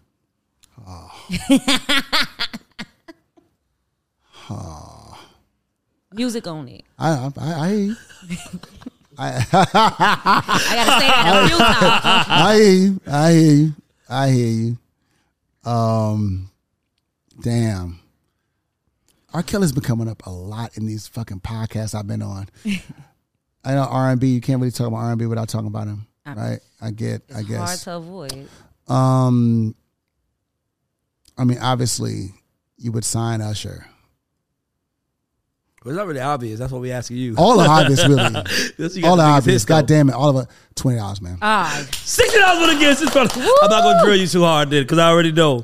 Oh, this is a good one. No, that's not. That's not a good one. Hey, let me just backtrack a little bit. I know I'm going to get a little flack, but here's the deal. I grew up in the 90s. Like, that's literally 50% of the music. Right. R. Kelly. That's literally 50% of R&B music. You know what I mean? I don't praise it. I don't, impact? I ain't really fucking with, I don't fuck with what he did and all that shit. But, I graduated high school in 1996. Mm-hmm. If you were around during that era, that's all you was listening to. 50% of the music. You know what I mean? Like, it's 50% of the black music. It's like, right, it is what it is. Like, at that point, it's like, fuck him, fuck what he did. He deserves to be wherever he is, cool. But the reality. I'm gonna make it a little easy. Can't deny the music. I'm gonna make it a little easy for you. Confessions, The Emancipation of Mimi, or The Breakthrough. It's not easy. Let me feel it out. It's not easy. It's not easy. Oh, man. I really want to give you a proper answer. I don't want to keep, I'll keep giving money until, but I want to really give you a proper answer. The Breakthrough, Confessions, Emancipation. These are three of the most important albums of that 3-year period, a 5-year period. Really, a decade. You got the really of the decade. You got the biggest from 2000 to 2010. Those are three of the most important albums of that decade. That's 25 years, right?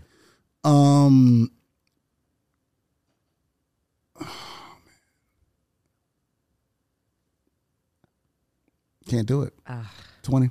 80 for the kids. The kids don't win it. But that goes to show how much he really loves and respects the music. Like, when you can't pick, you just respect everything. Yep. I mean, I'm tricked because he has the biggest single. All of them. Albums. And those albums made me, like, literally at the end of that decade, I was like the number 2 producer of all time of that decade. Number 1 songwriter of that decade because of, like, those albums. You know what I mean? Like, how can you choose? How can I choose? Those albums made it's a trick people question. know who Brian. And it was ill is even in the midst of all that, like I still was able to keep a low profile and still be cool and still be, you know what I mean? Because Ray, you know me. Like it's about the music, nigga. It ain't about none of the other shit. Always been a purist. That's what I love about you the most. So that was intentional, keeping the low profile, staying out the way. Hell yeah, because absolutely. There was one moment where I tried to be like, I'm gonna jump out. That when you bought the Bentley, it was being loud. No, the Bentley was my shit. I bought a Bentley. No, the Bentley was. I bought the Bentley because I wanted the Bentley. Yeah.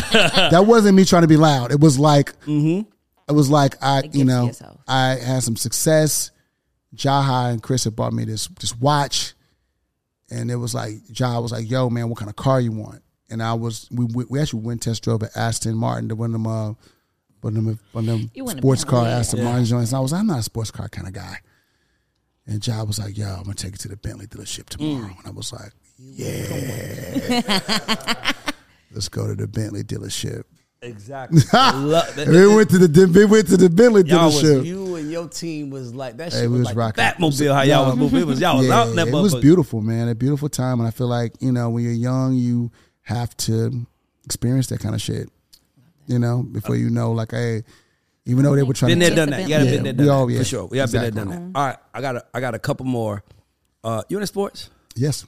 Okay, LeBron, Kobe, Michael Jordan. Oh wow, that's a great one. So that's what I said. That's what I said. I'm not asking you just music; it's everything. So sign LeBron. No, I'm sorry. Sign Kobe. Sign Kobe. Somebody's got to go. This ain't your world. You got to answer this. This ain't your world. Right. Good one, let me. Because I appreciate Kobe in such a different way now. You know what I mean? Yeah. But let me answer as if this was. When it's your they team. were playing, right? Would sign Michael. Okay. Develop LeBron. Cut Kobe. Kobe's out of here, buddy. He got to go.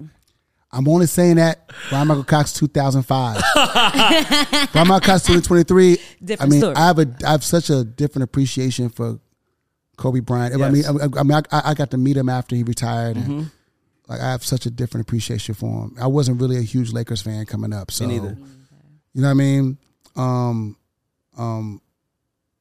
But in their height, you know, I would have been like, man, peace out, Kobe. Especially, you know, yeah, I would have been like, peace out. All right, we're gonna go back to your world now. Thank you, please. SWV, Jesus. TLC, Escape. Oh shit! That came from the chest. Fuck. You guys It stand would on be this. TLC, Escape. They all mean Wow. Sign SWV. Cause I'm just an R&B nigga through and I'm gonna through. say, boy, that You know is what I mean? that. But see, this is why I like the That's the question because R&B. you can answer from your R&B perspective, nigga. but you giving your like. I would rather hear you do an SWV song over all both I'm of them. just an R&B nigga through and through. Coco is, you know, Brian Morgan. Them, you know, that's just, it's nothing better than that shit.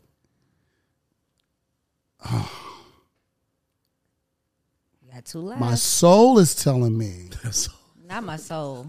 hear me out. Who was competing here? My soul is telling me, develop Escape I knew that's what your soul. because of who I am as a songwriter, That actually makes sense, by the way. right? That- Like, I would have songs on SWV and Escape's album. I wouldn't have any songs on TLC. Because TLC's Exactly. more poppy. Okay. I'm gonna go a little. We gonna go there. So we drop in. I would drop TLC. Okay, but that makes sense because Ian Burke. Now, numbers- but numbers- Ian Burke even said it. He said TLC is more of a pop group. Poppy. Yeah, Anyway. Yeah. numbers. I get people like, yo, gosh, you drop, and I love Tiana and Chili. They're my people. But you stand true to your brand. But and granted, I would have an opportunity to write for TLC too. But naturally, I'm talking about when those groups came out. TLC was fun, and that shit was for me like fun. You know what I mean? But I didn't. The seriousness for me was SWV was serious about business. voices. Escape was serious business for me. Like, oh shit. You know what I mean? matches the I brand want to that you write have. songs Yeah. for them. You know what I mean? But I love Tiana and Chili. And I love Lil Tiana Lisa is too. one of the realest Tiana, you know, artists I've I ever love met in them. my life. I love them. Tiana don't And play. What's happening? I'll do anything for them to this day. They're my people. All right, I'm gonna give you two more. Uh-oh. I'm gonna take it easy because what I don't want to do is stop the money from flowing your way. Please don't. Yeah, I don't want nobody getting mad. Nobody get mad at you. Everybody's It's so all fun and emotional. games. It's all fun and games. Everybody's so emotional. I don't understand why people take things so personal because it's just music has always just been subjective, bro. Subjective, man. It's like I'm not a serious Wu-Tang fan. And people be like, what? So, And I'm like, Ray, let me I'm tell you some good not, shit, right? though. Let me tell you, Ray. You from Atlanta, Yep. right? So let me tell you something. I think anybody from the South, right? I'm from Houston, Texas, right? I remember when Wu-Tang Clan came out. I went to Performing Arts High School, collected kids. I had a friend, what is this nigga's name? Quinn Boutte. Quinn Boutte. He had a sister named Reagan who was in my class. Quinn Boutte. We all rode the bus. We lived in the same neighborhood, rode the bus together, right? We'd always have like a boombox in the back of the bus. My boy Berto would have the boombox, and people bring tapes, and they play whatever, right? Quinn Boutte gets on the bus, right? He, you know, light-skinned dude with wild dreads, light eyes, big clothes, you know, straight New York style, wannabe New York type shit. Comes on the bus. He's like, yo, play this. And it's a cassette single. So all white cassette single. Side A of the cassette single is Wu-Tang Clan, Nothing to Fuck With. Yep. And on the B side is Method Man. M-E-T-H-O-D. M-E-T-H-O-D, man, right? Those is, So listen. So he plays Wu-Tang Clan ain't nothing to fuck with, right?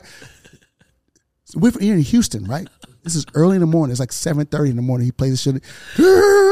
Niggas like, man, cut that shit off. yo. The fuck, yo. Hey, dog. Hey, dog. Cut that shit off, dog. What were y'all listening to? I gotta say something. I gotta say something. I swear to God. He like, hey, man, cut that shit off, dog. Hey. The fuck is that, I dog? don't like that. I remember ninth grade in the locker room, and all these Atlanta guys were reciting Wu-Tang lyrics, like what Method Man said, blah, blah, and I was looking at them like, mind you, this 94. I moved to Atlanta in 91. Yeah. So I'm like, I should have been on the Wu-Tang thing. But by this time, I'm loving Kilo in Atlanta. You straight Atlanta. So I'm Atlanta now. Straight and then like Wu-Tang, He's been and I'm like, converted by then. Man, that's no complicated shit. I will say this though, as I became more of a man, as I got older, yes, I can appreciate it. I will tell you this: when they flipped the tape. And we heard the I love Method Man. METHOD, man. Niggas, okay, we fucking with that. All right. I was like, play that, nigga. Don't ever play Wu-Tang Clan. Ain't never fuck with ever again. Yeah, like, and then niggas is like, the Jizzle. The RZA. The Ghostface Killer. Fuck I'm like, who these niggas sound like of the Avengers? No, my nigga. Like, who are these I'll niggas? never forget it. But what's crazy is that eventually, throughout the year, like that was like the first time I ever heard Wu-Tang, right? Then 36 Chambers comes out. And I feel like the RZA knew that the South wasn't fucking with him. And the RZA made Cream. Yes. Cream is something. That is the record that we was shifted in the South. Yes. Niggas in the South. Yep. Cream is what shifted niggas in the South. And another thing that was, nothing even though they love, I think they also figured out use Method Man. Because niggas in the South love Method Man. Yeah. So they watch niggas rap, niggas get all up in your guts. They had us fucked up. But the record's fire, though. That record's fire, they had us fucked up. But First one that above pecan chocolate once they realized niggas in the South love Method Man, we're going to lean in. You know what I mean? I really feel like they knew that. It was like, yo, because I'm going to keep it real. I'm telling you, that Quentin had the original Wu-Tang Clan and I fuck with cassette single. It was all white. It was like the Wu-Tang logo on the front. And I remember like, yo, we're going to play this shit. Yo, play this shit. And he put that shit in. And because we all from the Southwest. We all from the South Side. But the bus picked up from the South Side of Houston. So niggas was like, man, if you don't cut that shit out, dog, man, what the fuck? No, niggas went crazy on that man on the bus at like 7 in the morning. I already know that feeling. I know that guy. And he's in the South, but he dressed like he's from New York. No, 100%. I went to school. He had the dreads. He had the fishnet. The fishnet vest on. Yeah. The Jinko jeans with the motherfucking. I know them guys.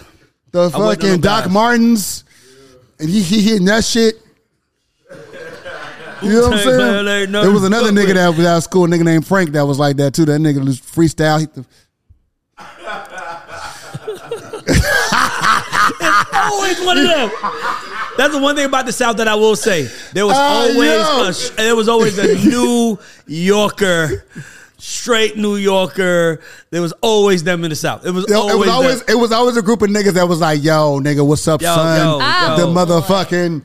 I hate when y'all do New York shit in their mouth, the fucking chew stick in their mouth. Yo, what's up, B? And then they was like, yo, nigga, you are from 3rd Ward, nigga. Nah, and then you like, and then listen, and the B, you listen to the record, it's like, I fucking put your foot up your fucking womb. And I'm like, who wants to listen to this? Yo, listen. We are fucking 14. I'm gonna keep it real, dog. And I was like 16. Yeah. I'm like, yo, I remember being like, yo, this is too much, man. This is a lot. And I'm gonna keep it real. I don't know what y'all got going on in New York. I always tell people, man, Puffy was the ultimate equalizer. He was the equalizer. Puffy was the equalizer. That's a good way to look at it. Crazy. Puffy was the guy that leveled the playing field when it came to New York shit in the 90s. Because I was a fan of Puffy before I knew who Puffy was. Father MC treated him like they want to be treated. Puffy was executive producer of Father MC's album. That was his first. That was his first executive producer credit. This is before Jodeci, before Mary, before all that shit. His first executive producer credit was Father MC, and Father MC for us, Uptown Records represented mainstream. It wasn't undigestible. Heavy D, Guy. That shit was the shit. So that's what I viewed New York as. Exactly. Right? The early 90s come and it gets super grimy. It gets Nas. It gets dark. Nas. As I said before, Wu-Tang. It gets fucking dark. I'm like, what the fuck is this? But then Puffy equalizes that shit, man, with fucking Biggie, man. He made it digestible. Bro, don't I tell you this? He brings Biggie and Biggie. I say 94 was the year that hip hop changed. It was Illmatic dropped for the lyrical, schmirical, you love lyrics guys. It really changed in 92 before. Who changed it in 92? Dr. Dre changed it before Well, but he was everybody on the West changed. Coast, though. But I'm saying Yeah. he fucked it up to a place where East Coast niggas was like, oh, we gotta fucking, like, he changed it. Exactly. Dr. Dre changed it. The Chronic changed everything. Oh, sure did. No, it did. It did. But Niggas on it, but from the you're East right, Coast perspective, but on the East Coast, we gotta give. and not only that, when you 14 in Atlanta, California feels so far away. That's a See, good. California wasn't that far from Houston for us. Yeah, but for me, from California Atlanta, culture is very instrumental in Houston culture. Yeah, I didn't go to 100%. California beat till I was like 27. I agree. Like for the first time, like 26, I was in probably California felt far though. 2006 is the first time I ever went to California. Ray, I'm gonna keep it real. California felt far. No bullshit. I mean, it didn't feel as far as Atlanta because in Houston, we adopted a lot of California culture in Houston, right? But y'all are like in the Southwest. We were in the middle. Yeah. In the middle. So we had niggas, like I was super big as my favorite rapper back then and to now. You know what I mean? But then you had niggas who was we was on Too Short, Spice One, NWA. Yep. Like we was on all that West Coast shit too. Yeah, we was but heavy. We was down here. Like Master P was that for us. So in Atlanta, Master Master P P is was next the door to reason why us. we started. Exactly. He's Houston basically. for us. Exactly. Master P You know was what I the mean? reason why we Cash started Money's listening Houston to basically for us. West Coast music because outside of Dre, Master P did Southwest players. Oh no, he was. And he had bounce that ass, you hold. What's up with King T joint? on there. Freak Hoes. Yes. Freak Hoes. Freak Hoes. Oh, that's Master P. Master Hell. That's Master P. Yeah. That shit need to be remade. That's Yo, Percy. Big Percy. B, did you ever do a hit with a rapper? Yeah. Which one? I mean, I did Bow Wow. I mean, I don't know if they'll I'm not gonna consider count that. Bow Wow. That's not nice. No. No. Bow Wow ain't like no, R&B singer. No, hear me out. Listen, I'm not disrespecting, but I'm Not saying pop. Bow Wow was. Bow Wow was hip hop, man. Let's not do that. He's Right. not. No. Let's not do that. Bow Wow's a hip hop. No, Bow Wow's the youngest nigga Yeah. outside of I'll play Crisscross. with Bow Wow. He's a hip hop nigga. Can I say bro. why I say? Can I say what I'm trying to get you? See, I'm not saying Bow Wow's not hip hop. Yeah. Let me tell you why I'm saying Bow Wow doesn't Beware count of the in this. dog. No, let me just hear me out because Bow Wow was created by you guys. That's a good one. So I'm Yeah. talking about B like I get walking it. in I the get room it. with a rapper who's like, yo, B, give me a beat. Give me that beat. Like, you know what I mean? Somebody who's in the room collabing with you. You guys. So let me made tell you what's Bow. ill, right? Let me tell you what's ill, right? Mm-hmm. I would always want to work with a hip hop artist and never get an opportunity because people always viewed me as an R&B guy. That's why. Right. And as I'm sitting The there, that's what you very asked me first that. guy that ever gave me an opportunity to do that was Jadakiss. Wow. I did a song for Jadakiss like 3 years ago called You Would did. be a That's when I was at. New Jadakiss was the first guy Yeah, New Yorkers. to say, Produce me. B Cox, you know what this, like, you know Diversifying your the shit. profile. Yeah. Get embark. Let me tell you what's ill, how that even happened, right? I was doing lives. This is before pandemic. I would always do lives, me making beats or random shit. And I was chopping a sample on live. I was chopping a People Bryson sample. He heard that shit. And Bart texted me when I was chopping it. Bart was like, yo, let me get that for Jada. That's the shout out to Bar. And I love was Bar like, for that. because I was, let me tell you what's crazy. I was working on a project. Shaka had an artist. What was his name? Oh my God. Drawing a blank. He was a rapper. Why am I drawing a blank? I was doing a project for this kid and I forgot his name. But Shaka had a kid that's from Atlanta and he was a hip hop dude. What is his name? Jesus Christ. I know all of their artists too. From He Atlanta ended up going to hip-hop. TDE. He was with Shaka and ended up going to TDE. I know to my Scram Jones. No, that's Graham Jones. No. But Ray had to- No, it's another person. Go through the computer. Go through the computer. Nah. No. Oh, why I can't remember his name, man. I know all I'm sorry, y'all. I got to give him his props. I don't want to do this and not Went give him to his props. TDE? Hold on. Come on, Ray. And he Come went on, to go TDE. through the computer, Ray. Hold on, he went to Go through TDE. Hold on. I did Sunday. Hold on. Nick Grant. Nick Grant. Now everybody. Thank Nick you. Grant. Yes. I was doing. Me and Nick Grant had met and But by the way, the connected. reason I just want to correct her real quick because I was telling her because she knows I'm a machine. Nick Grant wasn't signed to DTP. Oh, it he was threw your actually computing off? signed to Shaka and Jason Jeter. Jason Jeter. He was both of their artists. They had another company. Ray called said, "Let me and tell you Bernard why Parks they come had up a with company that." called Republic. Republic. That Come was on, the man. company. I know. I was The like, computer works. Yeah. I'm thinking about DTP. I'm like, So DTP. Nick Grant and I met and really connected, right? and on music and on like Saturday morning music, Sunday morning. I was like, yo, let's do a fucking EP that's based on the music that we grew up hearing, grew up our parents playing. Exactly. And I started chopping samples for Nick Grant, right? So I go on my live and I'm like, yo, I'm chopping a sample for Nick Grant. And I start chopping his People sample. And Bart hits me like, yo, I need that for Jada. And I'm like, I'm working on Nick. This is for Nick Grant. And so I was stalling Bart for a minute. Yeah. Because I wanted to see what Nick was going to do first. So I sent Nick all the ideas. And Nick really never got back with me. Yeah. You know what I mean? I don't know if he was fucking with it. I don't know what was going. He never really got back. So then like maybe 3 or 4 months later, Bart calls me like, yo, dog, what's up with that beat? Nigga, let me get that beat. Oh, wow. For Jada, give me that beat. And I was like, I'm going to send it to you now. Yeah. And I sent it to Bart. And then like maybe 3 weeks later, Jada calls me like, yo, nigga, I'm about to get on this beat. Okay, cool. I didn't hear nothing else for a while. And then next thing I know, I get a text. And Jada's like, yo, listen to this. And it was fucking wrecking me. And he was like, yo, I'm putting this shit out. I was like, oh, shit. You know what I'm saying? Yeah. So it was just. That's a nice surprise. So that I opened my relationship with me and Jada up. So now me and Jada actually doing a project together. Oh, wow. That. Ooh, that's going to be insane. I have a this clip is speaking about you guys got the exclusive. Ooh, let's just do the project. We have to do the project together now because of that. Okay, so I'm going to just give you one more. I'm going to make it really hard because why not? Make it hard, man. Why not? Let's talk. Michael Jackson, Prince, Beyonce. Oh Jesus. That is not. You said make it hard. That's the last one. And you got to answer. No, we up to $80. It's take like, the $20 off the table. Look at your man. Look at man. We're not doing that. Y'all going to take this $20. $100 for the kids. Yeah. By the way. So I just want to tell you. I want to tell you something because Beyonce. Let me tell you something. And I've been saying this all for the past 2 weeks. Her show, my nigga, incredible. Insanity. Is, outside of what Usher does in Vegas, it's only her and Usher, bro. I feel the same way. There's nobody better. I feel the same way. Beyonce is like, if anybody got something to say about her from a negative perspective, it is pure hate. For sure. There's no way you can watch her progression, watch her grow, watch where she's been and where she's going, and watch this show and not say that she's the best. I agree. There's no way.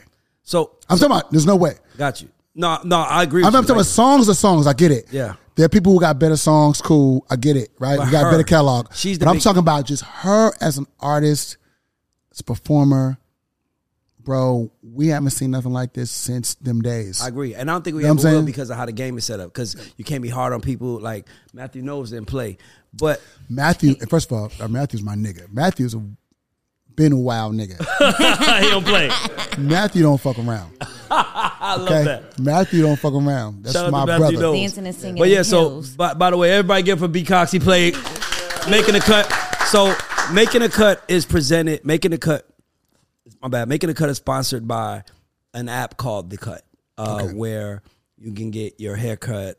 Just like set up a appointment anywhere in the world. But because you play the game, The Cut is going to give you a card where you get free haircuts for a year, wherever you want to go. Fire. Beautiful. Anywhere in the world you want to go. I want to grow my beard back out, so I need somebody to take care of that. Well, we got you. You're gonna have a I've been shaving my beard like I want to grow my shit out, but I want to make sure somebody got my shit right. Jack, make sure we get with B to get his info so we can send it over. So we have. It's gonna be gray ladies. It's gonna be super gray ladies when it grows out. So listen, brother. Like it. You're gonna be lit. Wherever you're at in the world, you're gonna have a card. Wherever you're at in the world, you're gonna have a card. You get your haircut free, and then they do it. It's a black card. Appreciate y'all, man. That's amazing. That's what I need. So we have this part of the show that we do. We call Credit Check. You've done very well at it already by now. Yeah. Because what did Joe say? Credit. People give you your flowers because they don't want to give you your credit. I don't want no flowers. Wow. I want my credit. I want my fucking credit. Because my credit I can leverage. My flowers, I just got to put that shit to look pretty. I don't want my flowers. Give my fucking credit. I love that concept. So we have. Thank you, brother. So we have a segment what we call Credit Check, where we want you to give a shout out to 2 or 3 unsung heroes in your career? Many. It's too many. Unsung heroes? It's too many. Like a school teacher or somebody you just want to Give shout us some out? of them. This ain't. By the way, this is like somebody who's like sitting down telling their kids, "I helped Bryan-Michael Cobb." Well, I'm going to start. I'm going to start with Greg Curtis. Okay, off Greg the Curtis. Rip. Greg Curtis Sr. is somebody who took me in as a youngin, who actually showed me the ropes of producing records. He's a Houston native, a Houston legend. And he wrote Just a Prayer Away for Yolanda Adams, but he also wrote Love for Keisha Cole. Oh, wow. Like, this guy is probably the most important person in my development as a producer. He's the person that actually was like, that said, hey, fuck being an artist, bro. You are a songwriter. You are a producer. You're going to make more money in that space. And showed it to me. Gave me keys to the studio. Gave me, let me really like touch the equipment and build whatever that foundation was. That's the foundation I came to Atlanta with. That's amazing. See, Greg Curtis, man. We know about Noonie, Chris Hicks, JD, but Greg I have Curtis, to give man. Greg Curtis his props. I like that. And Greg Curtis still outside. He's still out here making dope shit. He's working with Omarion. He's working with Polo. Like, he's still out here doing his thing. Okay, good. Actively in it. But he's he's one of the most, you understand, Greg Curtis in Houston is a legend. And not just me saying he's a legend. He's a legend at the crib, period. Like, from a keyboard player, piano player, organ player, composer, producer, he's a legend at the crib already. Like, he reached the threshold of what Houston could give, and then branched out after. And he threw the rope down and gave you a shot, which most people don't have to do. And didn't give me no wild deal. It was like, oh, you got to sign to me. No, he was like, you my son. And he took me in. That's amazing.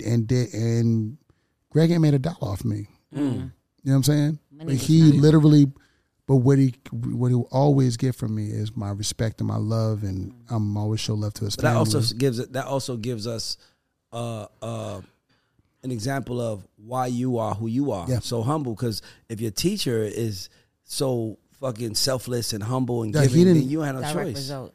That nigga didn't, like, he could have easily been like, yo, Pam, like my mom, Pam, sign him. I want to sign him. I'm doing, like, that nigga never shoved no paperwork in my mama's face. You know what I'm saying? Yeah. Like, never did anything foul. You know what I mean? That nigga he is our family. By the way, I'm gonna edit this clip up and send it to you to share with him, because he should. No, that's dope. Like, literally, he is the reason why I was able to make the deals I was able to make down the line. That's amazing. Because I felt like, well, if I didn't give it to Greg, I'm not giving it to you. You know what I'm saying? Yes. Like, that was the way that I moved. It was like, amazing. If I'm gonna give it to anybody, I would give it to him. You gotta help me, because this nigga actually brought me to his house with his kids and his wife, and like, I don't know y'all niggas. I'm not giving it to y'all. You know what I mean? You got to earn it, because I was able to not even understand the business properly. Yeah, I didn't really understand the business. I just knew that if I was gonna give it to somebody, I would rather give it to him. Exactly, because him, Lisa, his wife, his kids, I was a part of their thing. You know what I mean? So I would rather give it. If I'm gonna give it, I'm gonna give it to them. For sure. So if he was like, nah, nigga, this is yours. So when I got into the world, I'm like, well, I'm not giving it to y'all because I don't have to give it to him. And y'all ain't do nothing he did for me. He did everything for me. Exactly. You know what I'm saying? Dope. So can you give me one more? Or 2 more, your choice. I'll give you a few. Unsung. I mentioned him earlier, a guy named Teron Mitchell. Okay. In Houston, he's known as OG Eddie Kane. Sound like an OG. And we've had some problems throughout the years. Okay. But that's good, though. You still that's honorable, though. But, yeah. He's somebody who saw it in me early. and he was signed to Atlantic Records. He was in a group called Groove You, and they were signed to Atlantic. And the reason why I know Greg Curtis is because of him. Wow. I went to school with his sister, and we were all friends. And you know, he's a person that really poured into me early on. Early on. He saw it in me and was like, yo, this kid got something. Yeah. So it's always something when you're a kid and somebody says, this kid has something. Mm-hmm. Exactly. You know what I mean? That's for real. It's always something when you're under 17, 16, 15, and somebody's like, yo, this kid is talented. I want to work with this kid, and I'm going to start writing with this kid. And this guy was going to New York and working with Donnell Jones and Untouchables and bringing back demos from, I'm like, Kenny Smooth, and I'm like, this guy is crazy. Like, this shit is crazy. Yeah. Hearing the music. You understand? Like, you're making music, I'm making music in my room, but when you hear, Troy Taylor Productions, Donnell Jones Productions, Kenny Smooth Productions, you're hearing things. This is that mid to late 90s when these guys are at the top of their game. Yeah. There's something about the inspiration of that that makes you say, yo, look, I know I can do that. How do I get there? Yeah. And T was the person that really made it like we talk about how Beyonce and Destiny Child made it real for me. But as a producer and a songwriter, he made it real for me because he was so dope. He would come back with these skills and these different cadences. We make songs. I'm like, damn, this shit hard. This shit dope. You know what I mean? Yeah, that's how. How'd you come up with that? Yeah. You know what I mean? Exactly. And he would say, yo, well, when I was in the studio with, Jannard Parker, when I was in the studio with, this one or that one, I'm like, damn, you in New York. You was really going to, and he was going to like, Ashford and Simpson had like the club up there. They do the open mic. Yeah. So they go up to the open mic. Yeah, I went to open mic at so-and-so, and I went to da-da-da-da, and I saw this one and that one, and blah, blah, blah. And he would just give us these experiences.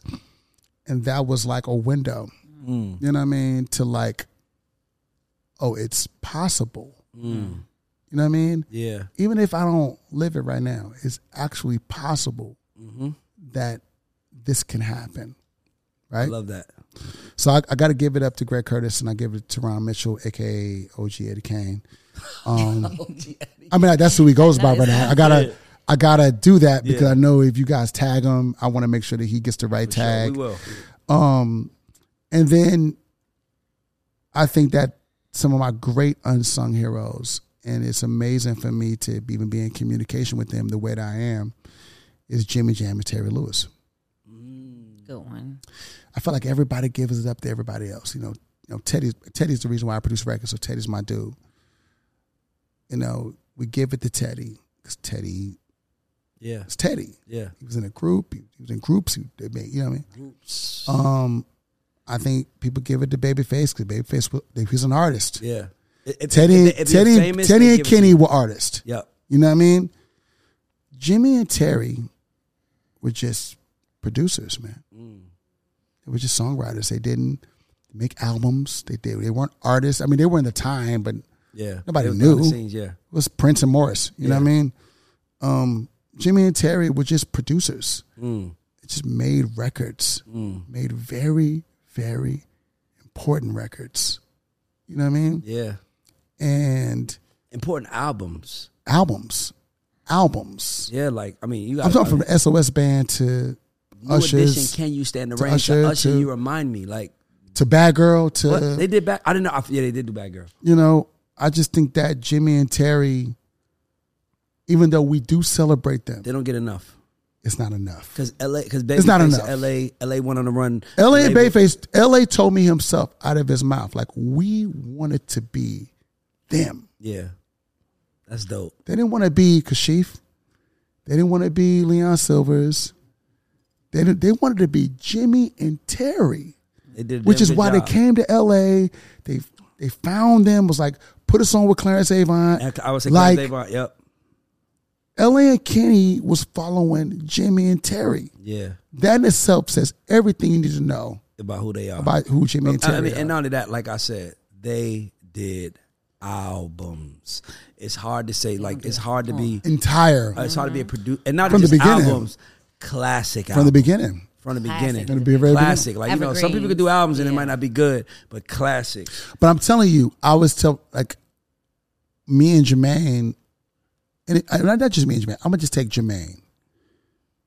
I think Jermaine, that's the pedigree he follows with his collaborators. Sure. Right? I feel like that's why with me and him, is different because I leaned in versus a lot of the collaborators would take. Okay, well, I got my couple hit records. So I'm about to go Try to be my see own if I man. can Try to be thing. my own JD. I was always my own thing. Yeah, but because you have, noontime, but that comes from a confidence in who you were as a man. But I also always respected my relationship with him, and I always understood that we both had the same amount of love for the process, and also the same amount of love for Jimmy and Terry. Like, we love Jimmy and Terry. So when we approach records, we really approach records like Jimmy and Terry. Yes. Like, I'm like, okay, cool. If you're going to do the majority of the writing, I'm going to do the majority of the composition, and then you do the drums, and I'll do, like, I don't know if there's outside of the Neptunes, and me and Jermaine were never officially a partner. It was never like B Cox and JD. Yeah, it was never like an official Yeah. thing. We just who we are to each other. You guys weren't the Avengers. You was Batman and Superman, and y'all just 100%. collabed. Came on together. I like that. Yeah, y'all just Came collabed together, like, perfect yo. together. We're not joining the hip. Jermaine Yeah. made a lot of records with L Rock and made a lot of hits with him. Made a lot of hits with Manuel. He's working with a new guy that he's working with that when I'm like moving around and they're making joints together and I'm making, you know what I mean? I made joints with Kendrick and Adonis, but when it's something special about what we do together, it's unsaid, we don't have to talk about it. This is what it is. You know what I mean? So Tamara usually ends with the last question. I'm gonna leave it to her. All right, so you are on the God Show, which is an acronym for GOAT and Underdog. So I have to ask you, do you consider yourself a GOAT or underdog in this industry, and why? I've never looked at myself as a GOAT. People say that a lot. I'll say it. I've always looked at myself as a person who was an underdog. Just because I've always worked from that vantage point. And it's kind of like my man Sean Garrett, right? I feel like I'm not that intense with it. But I feel like for Sean, it's the same thing. It's like we have to have a little bit of a chip. You have to. Chip on the A shoulder. little bit of a chip on our shoulder. If everything's going right and it feels perfect, it's wrong. And trust me, how many times I've had conversations with Sean and I'm like, Sean, it's going great for you. What are you doing? No, damn, my niggas ain't fucking with me. I'm like, what are you talking about, brother? You have 3 number 1 records. Like, what do you know what I mean? I'm talking them through, but it's like as the years go by, I realize, what it is that Sean needs to chip. And Chip drives him. for me, not as intense as he does. I'm good. but You still need it. the chip motivates you. Still necessary. When you have a little chip on your shoulder, when niggas think that I'm soft, or niggas think that I'm humble, or fuck humble, it's humility.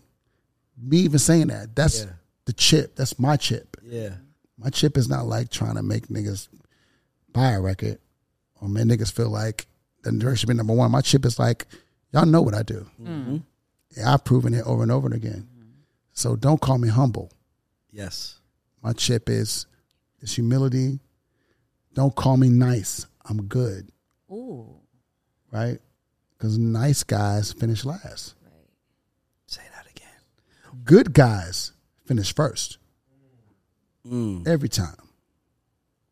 Good people, good-hearted people, good fucking people Y'all better stop. finish first. Nice people get stepped on, trampled on, taken advantage of.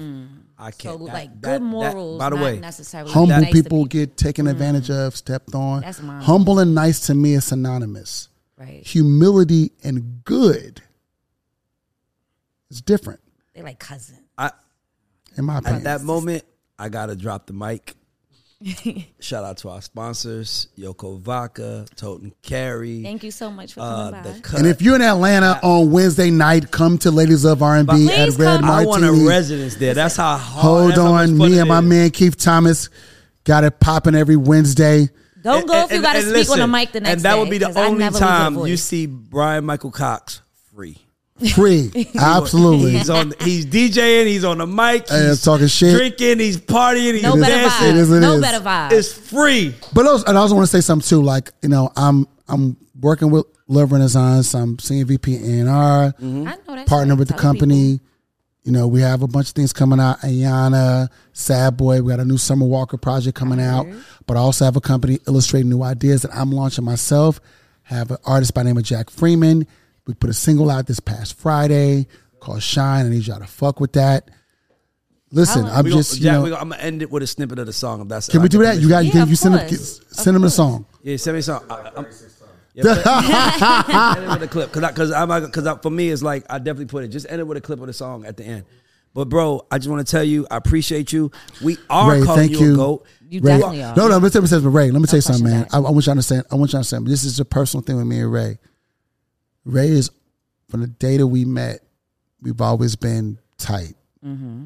And Ray always include me in whatever they was doing. Period. You know what I mean? No, I swear to God. Like my first time going to the Virgin Islands was with Ray. Oh. Ray got the government to pay for us to come. Me and my baby mama. You know what I mean? And we had a good time. We're going to do it again, by the way. Yeah, man. My baby mama not coming. Hey, that's a slide. I mean, that's different. My baby mama married. Big love to her. Yeah. She not coming with somebody and bringing somebody else. But Ray, we did, I think the very first thing we did together was Kelly Rowland. Yep. And I was like, yo, man, I need the guys to come down. I was like, I was in like a tight spot, and I was like, damn, I want Rock City to come. And I called Ray, and Ray brought them down. It happened. And we did like 3 or 4 songs like the day. And I remember being like, because I didn't really, I knew how good they were, right? That's why I called. But when we had that moment, I was like, oh, these niggas is ill. Yeah. Like it was like okay, can y'all come back tomorrow? You know what I mean? Like, yeah, can we come back? Like, like a thing like, like it was my, and Tehran and Timmy, we all connected. We really clicked really well early. And I just really admired how Ray moved them around. And when you call Ray, they were available. He was available. And Ray was like, okay, Cox, I'm bringing them down. Fuck it. Where you at? I'm at so-and-so. Okay, nigga. Hey, B Cox at so-and-so, so-and-so. And they would pull up and we'd make records. And I just got to know them and got to build with them and build a beautiful relationship with them. And, Ray, man, you're my brother, man, for life. I just want you to understand that. This won't be the first time we drag you on the couch. By the way, I got some things I want to do with B and Keith just because I feel like they own the R&B space. Yeah. And I want to, and for me, the one thing I feel is that a lot of my friends, we don't see ourselves as superheroes. Yeah. And you don't understand that. You said something, and I just want to end it here, is you said, nice guys finish last, but good guys always win. Yeah. And you were probably the most, you and Jazzy, but Jazzy was a little, Jazzy's my nigga, Jazzy bro. was a little surrounded by. I understand. You know what I'm trying to say? But just so real quick, I just want to say something about Jazzy Faye. Jazzy is the reason why I'm here. No, I know. I don't want anybody to ever get that fucked up. Jazzy's the one that said, Noni, that guy, get him. Pick him. Put you in the game. You don't understand yet, but get him. He saw it. That guy is going to work harder for everybody in this building. Get him. Shout out to Jazzy. And to this day, I don't any Jazzy Faye could call me for anything. Same here. Bro. That is my brother. Nobody can tell me shit by Phelan Alexander or his daddy or his mama than my people. My mama called me like, where Phelan at? Exactly. You know what I mean? Like, yeah. Jazzy is that dude. Just a good fucking dude, bro. I just think, man, Atlanta's a special place, man, because guys like you, guys like Jazzy, when you came to the city, if you knew the right parts of town to be on, you would see Jazzy in his blue Lexus. Yeah. You would see Brian in his black Mercedes truck. I don't know about early. when the Bentley truck came. Before the Bentley. When the Bentley came, the car came. Late. We all knew who he was ready that dude, but I'm saying late. The black Mercedes the truck. The you truck know what I mean? I had. Like you would see him out and about, and when you see those guys, you like, damn, I could do this shit. Like the fact, the ability to touch it makes it real. Yeah. And you one of the people that made it real for us. I'm saying now you are a GOAT. Because I don't even want to sit with nobody who is not considered a GOAT. I appreciate you. We celebrate you. We appreciate you. And this was to honor you because you're my brother, but you also are a great person. And if you listening right now, he's an A&R at LVRN. Fuck with him. Yeah. Surround him. Like, that's how we got to do to each other. Yeah. And this is the God Show, and we are out. We are out.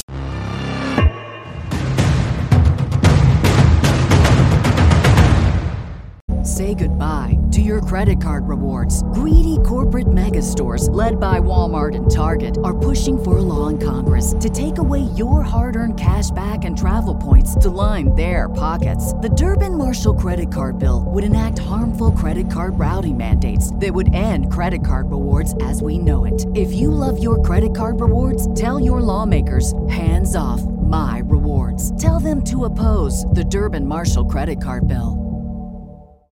When you need mealtime inspiration, it's worth shopping Kroger, where you'll find over 30,000 mouth-watering choices that excite your inner foodie. And no matter what tasty choice you make, you'll enjoy our everyday low prices, plus extra ways to save, like digital coupons worth over $600 each week. You can also save up to $1 off per gallon at the pump with fuel points. More savings and more inspiring flavors make shopping Kroger worth it every time. Kroger, fresh for everyone. Fuel restrictions apply.